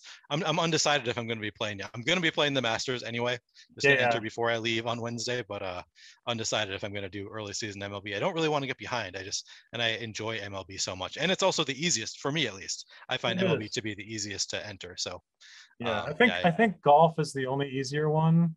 The only thing with golf is you have to wake up at odd hours to make sure none of your golfers are scratched. That's true. And even then, they often tell you an hour after the event has started. So, right, yeah, good point. Which I don't really care about that, but I got burned with Hideki this last week. So I think I posted on Twitter that I basically didn't make any changes on DraftKings, and then I full faded on FanDuel as like a little hedge. You and I did the opposite. Yeah, we talked about that. We went the cowards. We both went the cowards route where we faded him on one site, played him on the other. I don't know about you, but I still got crushed on the site where I faded. Same, me too. So it was a rough week. It didn't really help me out. I had some luck in one of the showdowns. I won one of the 555s, so that was okay. Nice. That helped. That helps a lot. Yeah. Yeah. So one more listener question, and then I just want to we'll end up with talk about the DFS landscape, and then maybe talk about your favorite DFS celebration. But first, one more listener question. Travis Scott said that last time you were on with Jordan on your, I think is that the only guest appearance you've done with Blender on the Theory of DFS? Okay, that's what I thought. That's all I watched. But so when you're on that, you said you spoke about some type of content you may be providing to people soon. He wanted me to ask you a follow-up. If it's still in the works, has there been any progress? Yeah, so I'm too busy right now to do what I want to do, but I definitely want to do something. I'll just trickle out what it is. A couple people are like, I'm really nervous about what you're going to release. Like I'm going to drop my source code or like, but actually what I was really interested to do, which I thought would be fun, maybe somebody else will do it now, is to look at,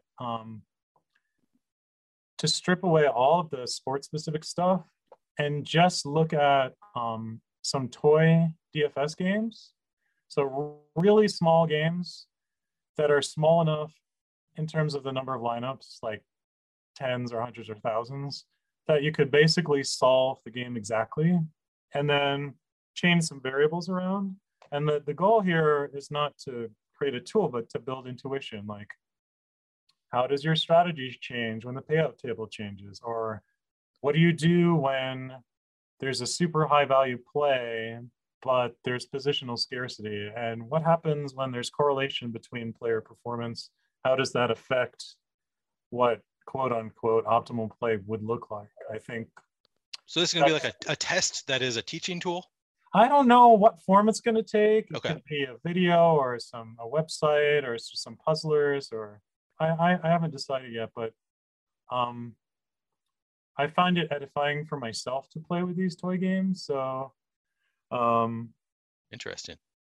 Yeah, so just playing with toys, playing with DFS toys. Are you a Rubik's Cube guy? No. Oh wow. My brother was sort of shocked. I'm really not a visual person at all. Okay. Like I'm really bad at visualizing things in my head. Like yeah, I'm the same way. I can't do. I haven't tried that hard.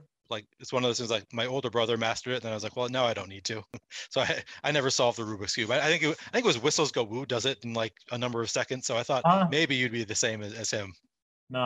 I think my brother got all those genes. Okay. Yeah, me too. No fair. But you like toy games. Yeah, I mean, just as a way of building intuition. Like I've had so many discussions. It's really interesting in various discords where people will ask me like strategic questions, and a lot of them just assume that I know the answers, and I don't know the answers at all. But I'm like, I enjoy like trying to work through the puzzle. Okay. And just using my tools, like it's really satisfying to use the tools I've written to answer those kinds of questions. So I think this is a way I can share some of that without like giving anything away exactly. Like I'm not giving, it's not going to make you a winner, but it might help build your intuition. Teach you to fish kind of thing. Yeah, sort of. And I haven't really seen a lot of that. Like Jordan's course goes into some of the same things I would talk about, some of them, but it's a different way of looking at those kinds of problems. Okay. Yeah, I'm interested. Looking forward to it. If you do put it out, that'd be fun. Yeah. You get into it's amazing how tricky these things become, even with really small games. Like you can create really bizarro situations in Freemans where you get games of chicken, and then you're like, is it an iterative game or not? And is there do you have to worry about colluding players or not, and what, it's actually kind of interesting. Yeah, for sure. I've never done 3-man, so I haven't really gotten into it. I know that there's been a lot of controversy surrounding potential colluding, but I haven't really gotten into it or fully understood exactly what they're doing. So maybe that's something that I'll look into. I've heard that tangentially. I actually did some research into that for reasons I can't get into right now. It's actually a really difficult problem. And I think those very small contests are where you really have to worry about it. I can't see what the advantage would be in colluding in a large GPP. Right. It just doesn't seem like there'd be much edge there. Maybe I'm wrong about that. You mean like I'm sure you heard about the bachelor couple controversy, right? Where they played 300 lineups across 2 different usernames. You just think that, sure, you maybe gain like a little bit of edge potentially. Microscopic. But it's not a huge edge. So yeah, it's not you can't really collude. Yeah, I get why that's against the terms of service. I think that was DraftKings, right? Yeah. Well, I think it's a legal thing. Like you're not allowed to.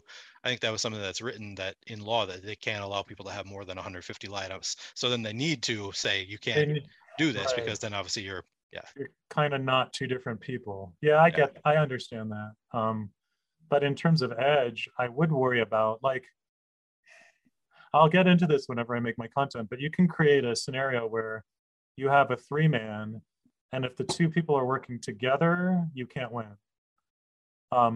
Dependent on how the game is structured in the lineups, but you can have a situation where that's possible, at least in theory. I don't know if this ever happens in practice. Mm-hmm. I think my understanding of the actual scandal is that people were colluding in a different way, where they basically knew the kind of lineup this other guy would play, mm-hmm. and they would have one guy basically play the same lineup and one play a different lineup. And then if you do the math, and if it's like 50-50, you're chopping up his money. Yeah. It was something like that. But I think the key is they actually they knew something about how he was going to play. Okay. And teamed up.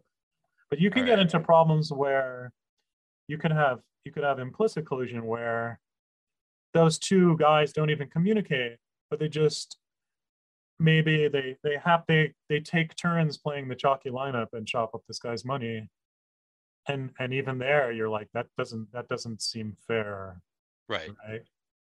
Yeah. Even if they weren't explicitly communicating with each other, they just happened on.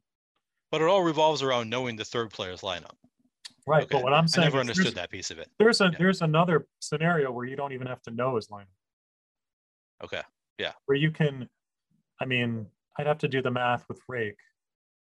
And it might not happen in practice very often, but like you can imagine, like maybe in a 3-man, there's 2 viable lineups, and it basically, one of them is more likely to win than the other. So if you're playing an equilibrium strategy, you should play some mixture. But if you're colluding, one person takes the high and one person takes the low.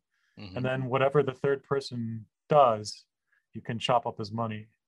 So when you say 2 viable lineups, you mean like the optimals, like two lineups that project much better than all the other right. lineups. Let's say there's only 2. I can just give you the example so people can work this out at home. So let's say you have a contest and there's literally 2 lineups you can choose. One is 60% to win and one is 40% to win. If there's no rake, you can collude by player A picks the 60%, player B picks the 40%, and then you chop up the winnings. And then whatever the third player does, he loses. If he picks the 40%, then on average, he's getting a 20% return. Mm-hmm. If he picks the 60%, he's on average getting a 30% return. But he should be getting 33%. Right. So he can't win. And then if there's no rake, we just chop up his money. So that's just a preview of like the kinds of toys I'm playing with, and then exercise for the reader. What's the optimal strategy for this game that it's a mixed strategy. So what percentage should you play A and what percentage should you play B? I like it. So you can puzzle over that. Yeah. That's the kind of stuff. I'm interested. You should put this out. It would be People fun. will enjoy it. It's really hard to write. I started writing some of this stuff and I'm not the greatest writer, so it's hard. Okay.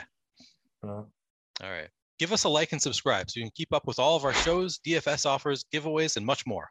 Once you subscribe, hit that notification button to get alerts when our shows go live. Be sure to also check out our monthly podcast giveaway. Just subscribe to our podcast channel and leave a 5-star review with your Awesemo username or Twitter handle to be entered to win a free month of Awesemo Plus Platinum. Well, let's talk about, so I've been curious to hear people's thoughts on the changing DFS landscape. And I think that you are in a unique position in that you do a lot of back testing. So potentially you have an opinion that is more educated than mine and than a lot of people's. So have you done any back testing over the years that you've been playing? I mean, you've been playing for a number of years now and very seriously for about 3 years now. So have you done any back testing to see if the field strength has changed at all over those 3 or so years? So I backtest every lineup and every contest I do without exception. So so it looked like that was the case with golf because 2021 was so much worse than 2020. And I had a private discussion with someone who I respect a lot in the golf space on Twitter. And he's like, yeah, I think 2020 was the peak of golf EV for whatever reason, maybe COVID and people were bored or whatever. Yeah. But now I don't know now because 2022 has been so much better. So I think it's quite clear that in the long run, the EV of all these games has to go down. I think my position is pretty similar to Brick's. I think as tools get better and the average lineup gets better, it's hard to see how that's good for anyone's ROI. Sure. So I think at some point, Looking for a fun way to win 25 times your money this football and basketball season? Test your skills on Prize Picks, the most exciting way to play daily fantasy sports. Just select 2 or more players, pick more or less on their projection for a wide variety of stats, and place your entry. It's as easy as that. If you have the skills, you can turn $10 into $250 with just a few taps. Easy gameplay, quick withdrawals, and injury insurance on your picks are what make Prize Picks the #1 daily fantasy sports app. Ready to test your skills? Join the Prize Picks community of more than 7 million players who have already signed up. Right now, Prize Picks will match your first deposit up to $100. Just visit prizepicks.com/play100 and use code play100. That's code play100 at prizepicks.com/play100 for a first deposit match up to $100. Prize Picks, daily fantasy sports made easy. Okay, round 2. Name something that's not boring. A laundry? Ooh, a book club. Computer solitaire, huh? Ah, sorry, we were looking for Chumba Casino. That's right, ChumbaCasino.com has over 100 casino-style games. Join today and play for free for your chance to redeem some serious prizes. ChumbaCasino.com. No purchase necessary. Void where prohibited by law. 18+ terms and conditions apply. See website for details. He came to a similar conclusion where it's like at some point the edge becomes small enough relative to the variance that it's just not worth playing anymore. Now, and I think that's correct. There's 2 huge caveats. Number one is we have no idea how long that's going to take. Mm-hmm. And number 2 is there is one variable that could change that I could imagine the site's doing, because if Brick's scenario starts to play out, let's say there's a lot of marginal pros or marginal winning players like me in NBA, right? Sure. So take my play in NBA not involving late swaps, so showdowns. And if the field continues to get stronger, at some point I will just stop playing those. Like if it's clearly I'm minus 3%, like I'm just wasting my time and money. Mm-hmm. But one of the things I could see the sites doing, maybe, because they're not going to want to see their pros go. Like, except for NFL, which is so much bigger than everything else, for every other sport, like, and I don't know if you've looked at this, but in most of the contests I play, like most of them, the 150 maxers are like a quarter of the field. Yeah. And sometimes a lot more.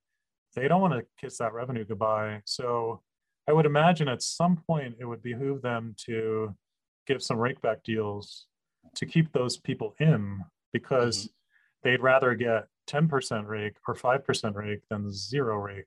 And maybe this is happening already. I guess DraftKings every once in a while sends these emails last minute. I'm sure you get them too. It's like, if you enter this contest, we'll give you tickets. And that's because, they goofed or something weird happened and they're underselling. And that is effectively rakeback. But I could imagine maybe they're doing this already and we don't know about it. But I think, me personally, I'm going to be like Exhibit A for especially smaller NBA Showdown, like the mid-size where it's a few thousand entries. Like, I don't know if those are worth me playing without significant improvement on my part. So yeah, I think it's like poker eventually, where the downside for DFS, I mean, poker has gotten a lot tougher, but it's also, the ceiling has been raised. So the elite poker players are way better than they used to be. And you have to actually execute live. Like when you play poker, you can't just write a program and be done. Yeah. I can tell you those guys write lots of programs where they hire people like me to do it. And then they put in hundreds and hundreds of hours of study. It's really hard to get elite at poker. So it's like elite athletes. Like right now, they're the best they've ever been. Like the NBA players right now would crush NBA players in the 90s. Most people would say. Same That's for right. DF. Like everybody's just getting better and better and better. And now they're the best they've ever been, and probably it'll keep going that way. Yeah, I mean, if you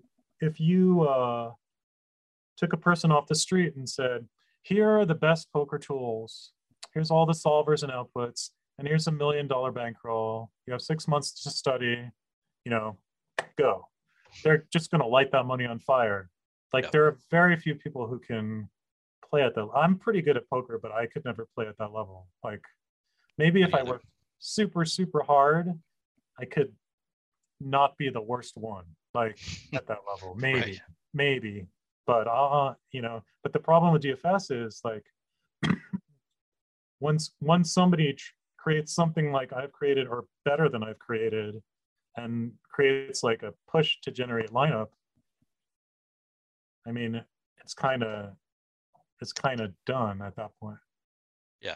But I mean, so the only reason that I have some optimism still is there's always going to be a human element, right? So even if somebody creates that push the button, it's still their own inputs. It's not like it's, magically coming from, these are the correct numbers, this is what is going to happen. It's still based on the variables that they've chosen and based on their knowledge. So there's always going to be some human element. So but I guess maybe people just get so good that still, if the rake is too high, then no matter how good you are, you can't beat the rake, I guess. So that's I think it's when you hit that good enough point, right. Like the same thing is true in poker solvers.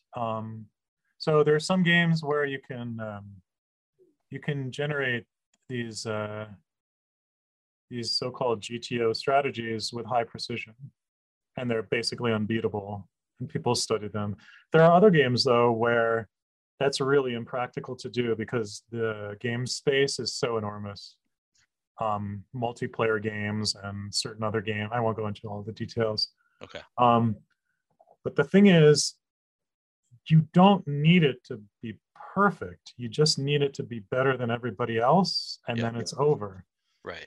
But with poker, you have to actually play. Like you're not allowed to bring your laptop and like you have to. And nobody's playing as well as computers. But in DFS, you can literally play as the computer, right? So I think that's the downside to DFS. Maybe they come up with new formats that mix live decision making more, like more live game stuff, to keep it interesting. They've been doing the Flash. There's these Flash games. I forget what they're called. Yeah, I should try one of those. It's kind of fun. I mean, I don't know. I'm sure I'd get my ass handed to me, but it's pretty simple. People make huge mistakes. I actually think I'm sure that's true. More edge in that than any other contest I play. Yeah, I think I saw one where somebody was talking about So I guess it gives you options to pick players and stages. Yeah, it gives you like multiple choice. Which player do you want in? And it's just for one quarter of the game. Right. And if you're in a big contest and they offer you player A, and then they offer you player A again in some form, like you kind of have to take them again. You might have been reading a thread that I did. Oh, so yeah, I did this. People screw Yeah. this up all the time where they just like, they'll pick player A, then the next time, well, that player projects better, so I'm going to take him instead. And I'm like, no, you don't take the other player. Yeah. Yeah, I made a post about that. People just make major mistakes. I could see that. Yeah. So maybe they come up with something. I mean, there's always new sports too. And I think to keep it viable, you want new sports and you want lots and lots of variants. Like that's the thing that will keep casual players interested because they have a shot, right? Right. They have a shot to win. And so this is why cash games are dying. Like who nobody is like $5 and a dream to turn it into $9, you know? Right. Yeah. That's just not a thing. So I know people complain about these high payouts, these crazy high payout multiples with bad payout structures. I'm like, whatever gets the guy on the couch to play, that's the contest I want. Yeah. I mean, if it's like, boo-hoo, you're a pro and you have to fight all this variance. I'm like, right. Tough noogie, you know, it's like part of the deal. You have to create a product and if you want, I mean, the sites just want to make their rake. If you want to be a profitable player, you need to have casual players in there, right? So that should be the goal. You know? So maybe the FanDuel 100,000 a first, 15,000 a second, $600 to 15th or whatever it is. Maybe that's not the worst thing if it's getting casual players, keeping them interested. Yeah, well, I do think there's a middle ground to be at too. I mean, I was theorizing in Discord, like maybe you just need the top payout to reach a certain threshold, attract people, and then once you hit that, go ahead and sprinkle the money around because that's better for everyone. Plus more casuals who get up there will have a big payday and hopefully, you know, continue to play. Right. Draws them So, in. Yeah, so I did see the ones I think Jordan was talking about where it's like 50, 30, 20, 10. Yeah.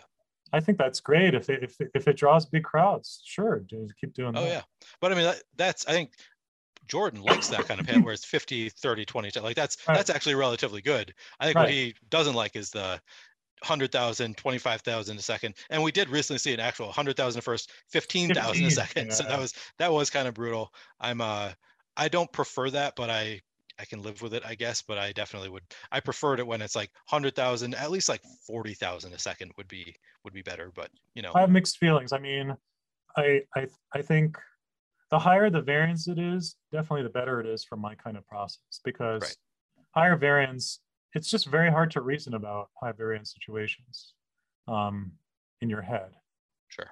So the advantage to simulations goes up when you have these kinds of things. I'm sure. But on the other hand, you know, I want people to be able to keep playing. So, right. Yeah. Interesting. All right. Well, let's close it off now. Question that I've been asking, kind of a fun question to close things off. Tell me about your favorite DFS win celebration, if you have one. Do you have a favorite DFS win celebration? I didn't really celebrate any of them. I know that sounds weird. I get it. I mean, that's mostly true for myself as well. It's usually I'm by myself, you know, watching TV in the basement with my phone in my hand, and I see the win. And I'm like, all right, cheers. I'm gonna have a glass of whiskey. That's my celebration. But I do have there's a money amount that if I place that in a single entry in any contest, then I get my wife something fun. So there's that's Jordan's first rule of DFS, which is important. That's a smart one. I guess the closest thing to a celebration, the thing that was most fun was just, you know, messaging my backer like we just won $500,000. That's kind of a fun thing to tell somebody. Yeah, so that was, but I generally don't sweat the games or contests. Okay. I had one sweat that was down to a single pot in 2020 where I was like, if this guy misses this birdie attempt, like I lock in first place. And it was like 50,000 for first and like 20 for second. So it's like a $30,000 delta. and he missed it. And it's just nerve wracking. And then another game, I was sweating a showdown on a full slate, and it was down to 4th down, goal line stand end of the game. And if they make the stand, I win solo first for either 50 or 100K. And they didn't, and I like barely broke even. And I'm like, that's all the sweat I need. For me, it's just like a negative emotional free roll. It's like like the negative is so much worse for me than the positive. It's the positive is so good. I don't know. So bringing it down, I asked you about your favorite celebrations. You're like, these are all the worst things that have happened to me in DFS. Well, the thing I sweat now is the end of the slate. It's like, is the slate over? Is the slate over? Can I check my results? Sometimes if I'm bored on a weekend, I'll look at my golf going into round 4, and I'll just see if I have anybody up near the top. But then I'll know which golfers to root for. But that's it. I don't like follow the lineup as it moves. Like, it's just once in a while I'll do that. All right. Yeah. Actually, I'll ask you one more question. So I know that you've done some coaching for poker. Would you consider doing any kind of coaching or content related to DFS outside of your potential toy game? Would you, if somebody wanted some coaching, or if somebody asked you to do content, is that anything that you would consider? I don't think I'd make a good coach because my way of doing things is so wildly different. That's true. It's hard to most people do. Yeah. So I think I'd be happy to advise people on just like general game theory questions and like talk through like, okay, we just had this MLB slate. Let's look at the player exposures. Let's look at what the projections were and what the ownership was, and then look at what my software did. And let's see if we can figure anything interesting out about this, any general principle. That kind of thing is interesting. Like using software as a laboratory to learn, which is what almost all of my poker software development has been too. It's like, yes, it's software, but it's software to improve your abilities. Like, right. It's not that it's doing it for you, it's that it's building you up in some way. So that's interesting to me for sure. I don't know what form that would take exactly, but okay. Yeah. Cool. Yeah. All right. And where can people find you? Well, Nerdy Tenor on Twitter. That's about it. I'm in the Roto Grinders Discord, goofing around there sometimes. Yeah, if I do decide to release this toy game idea, I'll announce it on Twitter probably first. Okay, perfect. Great. All right, well, thanks again to Daniel Hutchings for joining me on episode 8 of High Stakes, and to Mike Lawrence for producing as always. You'll be able to find episode 9 of High Stakes next Friday at 8 p.m. Eastern. Thanks for watching. Have a good weekend.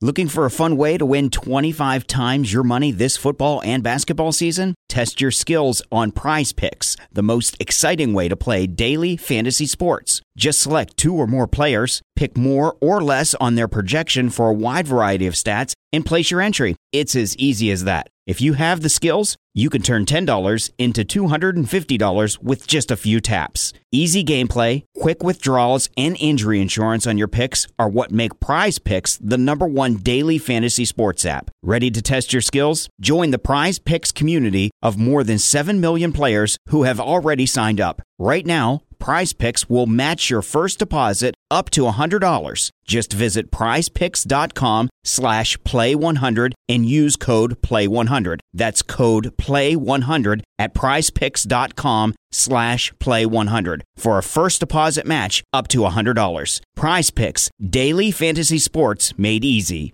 Lucky Land Casino, asking people, what's the weirdest place you've gotten lucky? Lucky? In line at the deli, I guess? Aha, in my dentist's office. More than once, actually. Do I have to say? Yes, you do. In the car before my kids' PTA meeting. Really? Yes. Excuse me, what's the weirdest place you've gotten lucky? I never win and tell. Well, there you have it. You can get lucky anywhere, playing at LuckyLandSlots.com. Play for free right now. Are you feeling lucky? No purchase necessary. Void where prohibited by law. 18+. Terms and conditions apply. See website for details.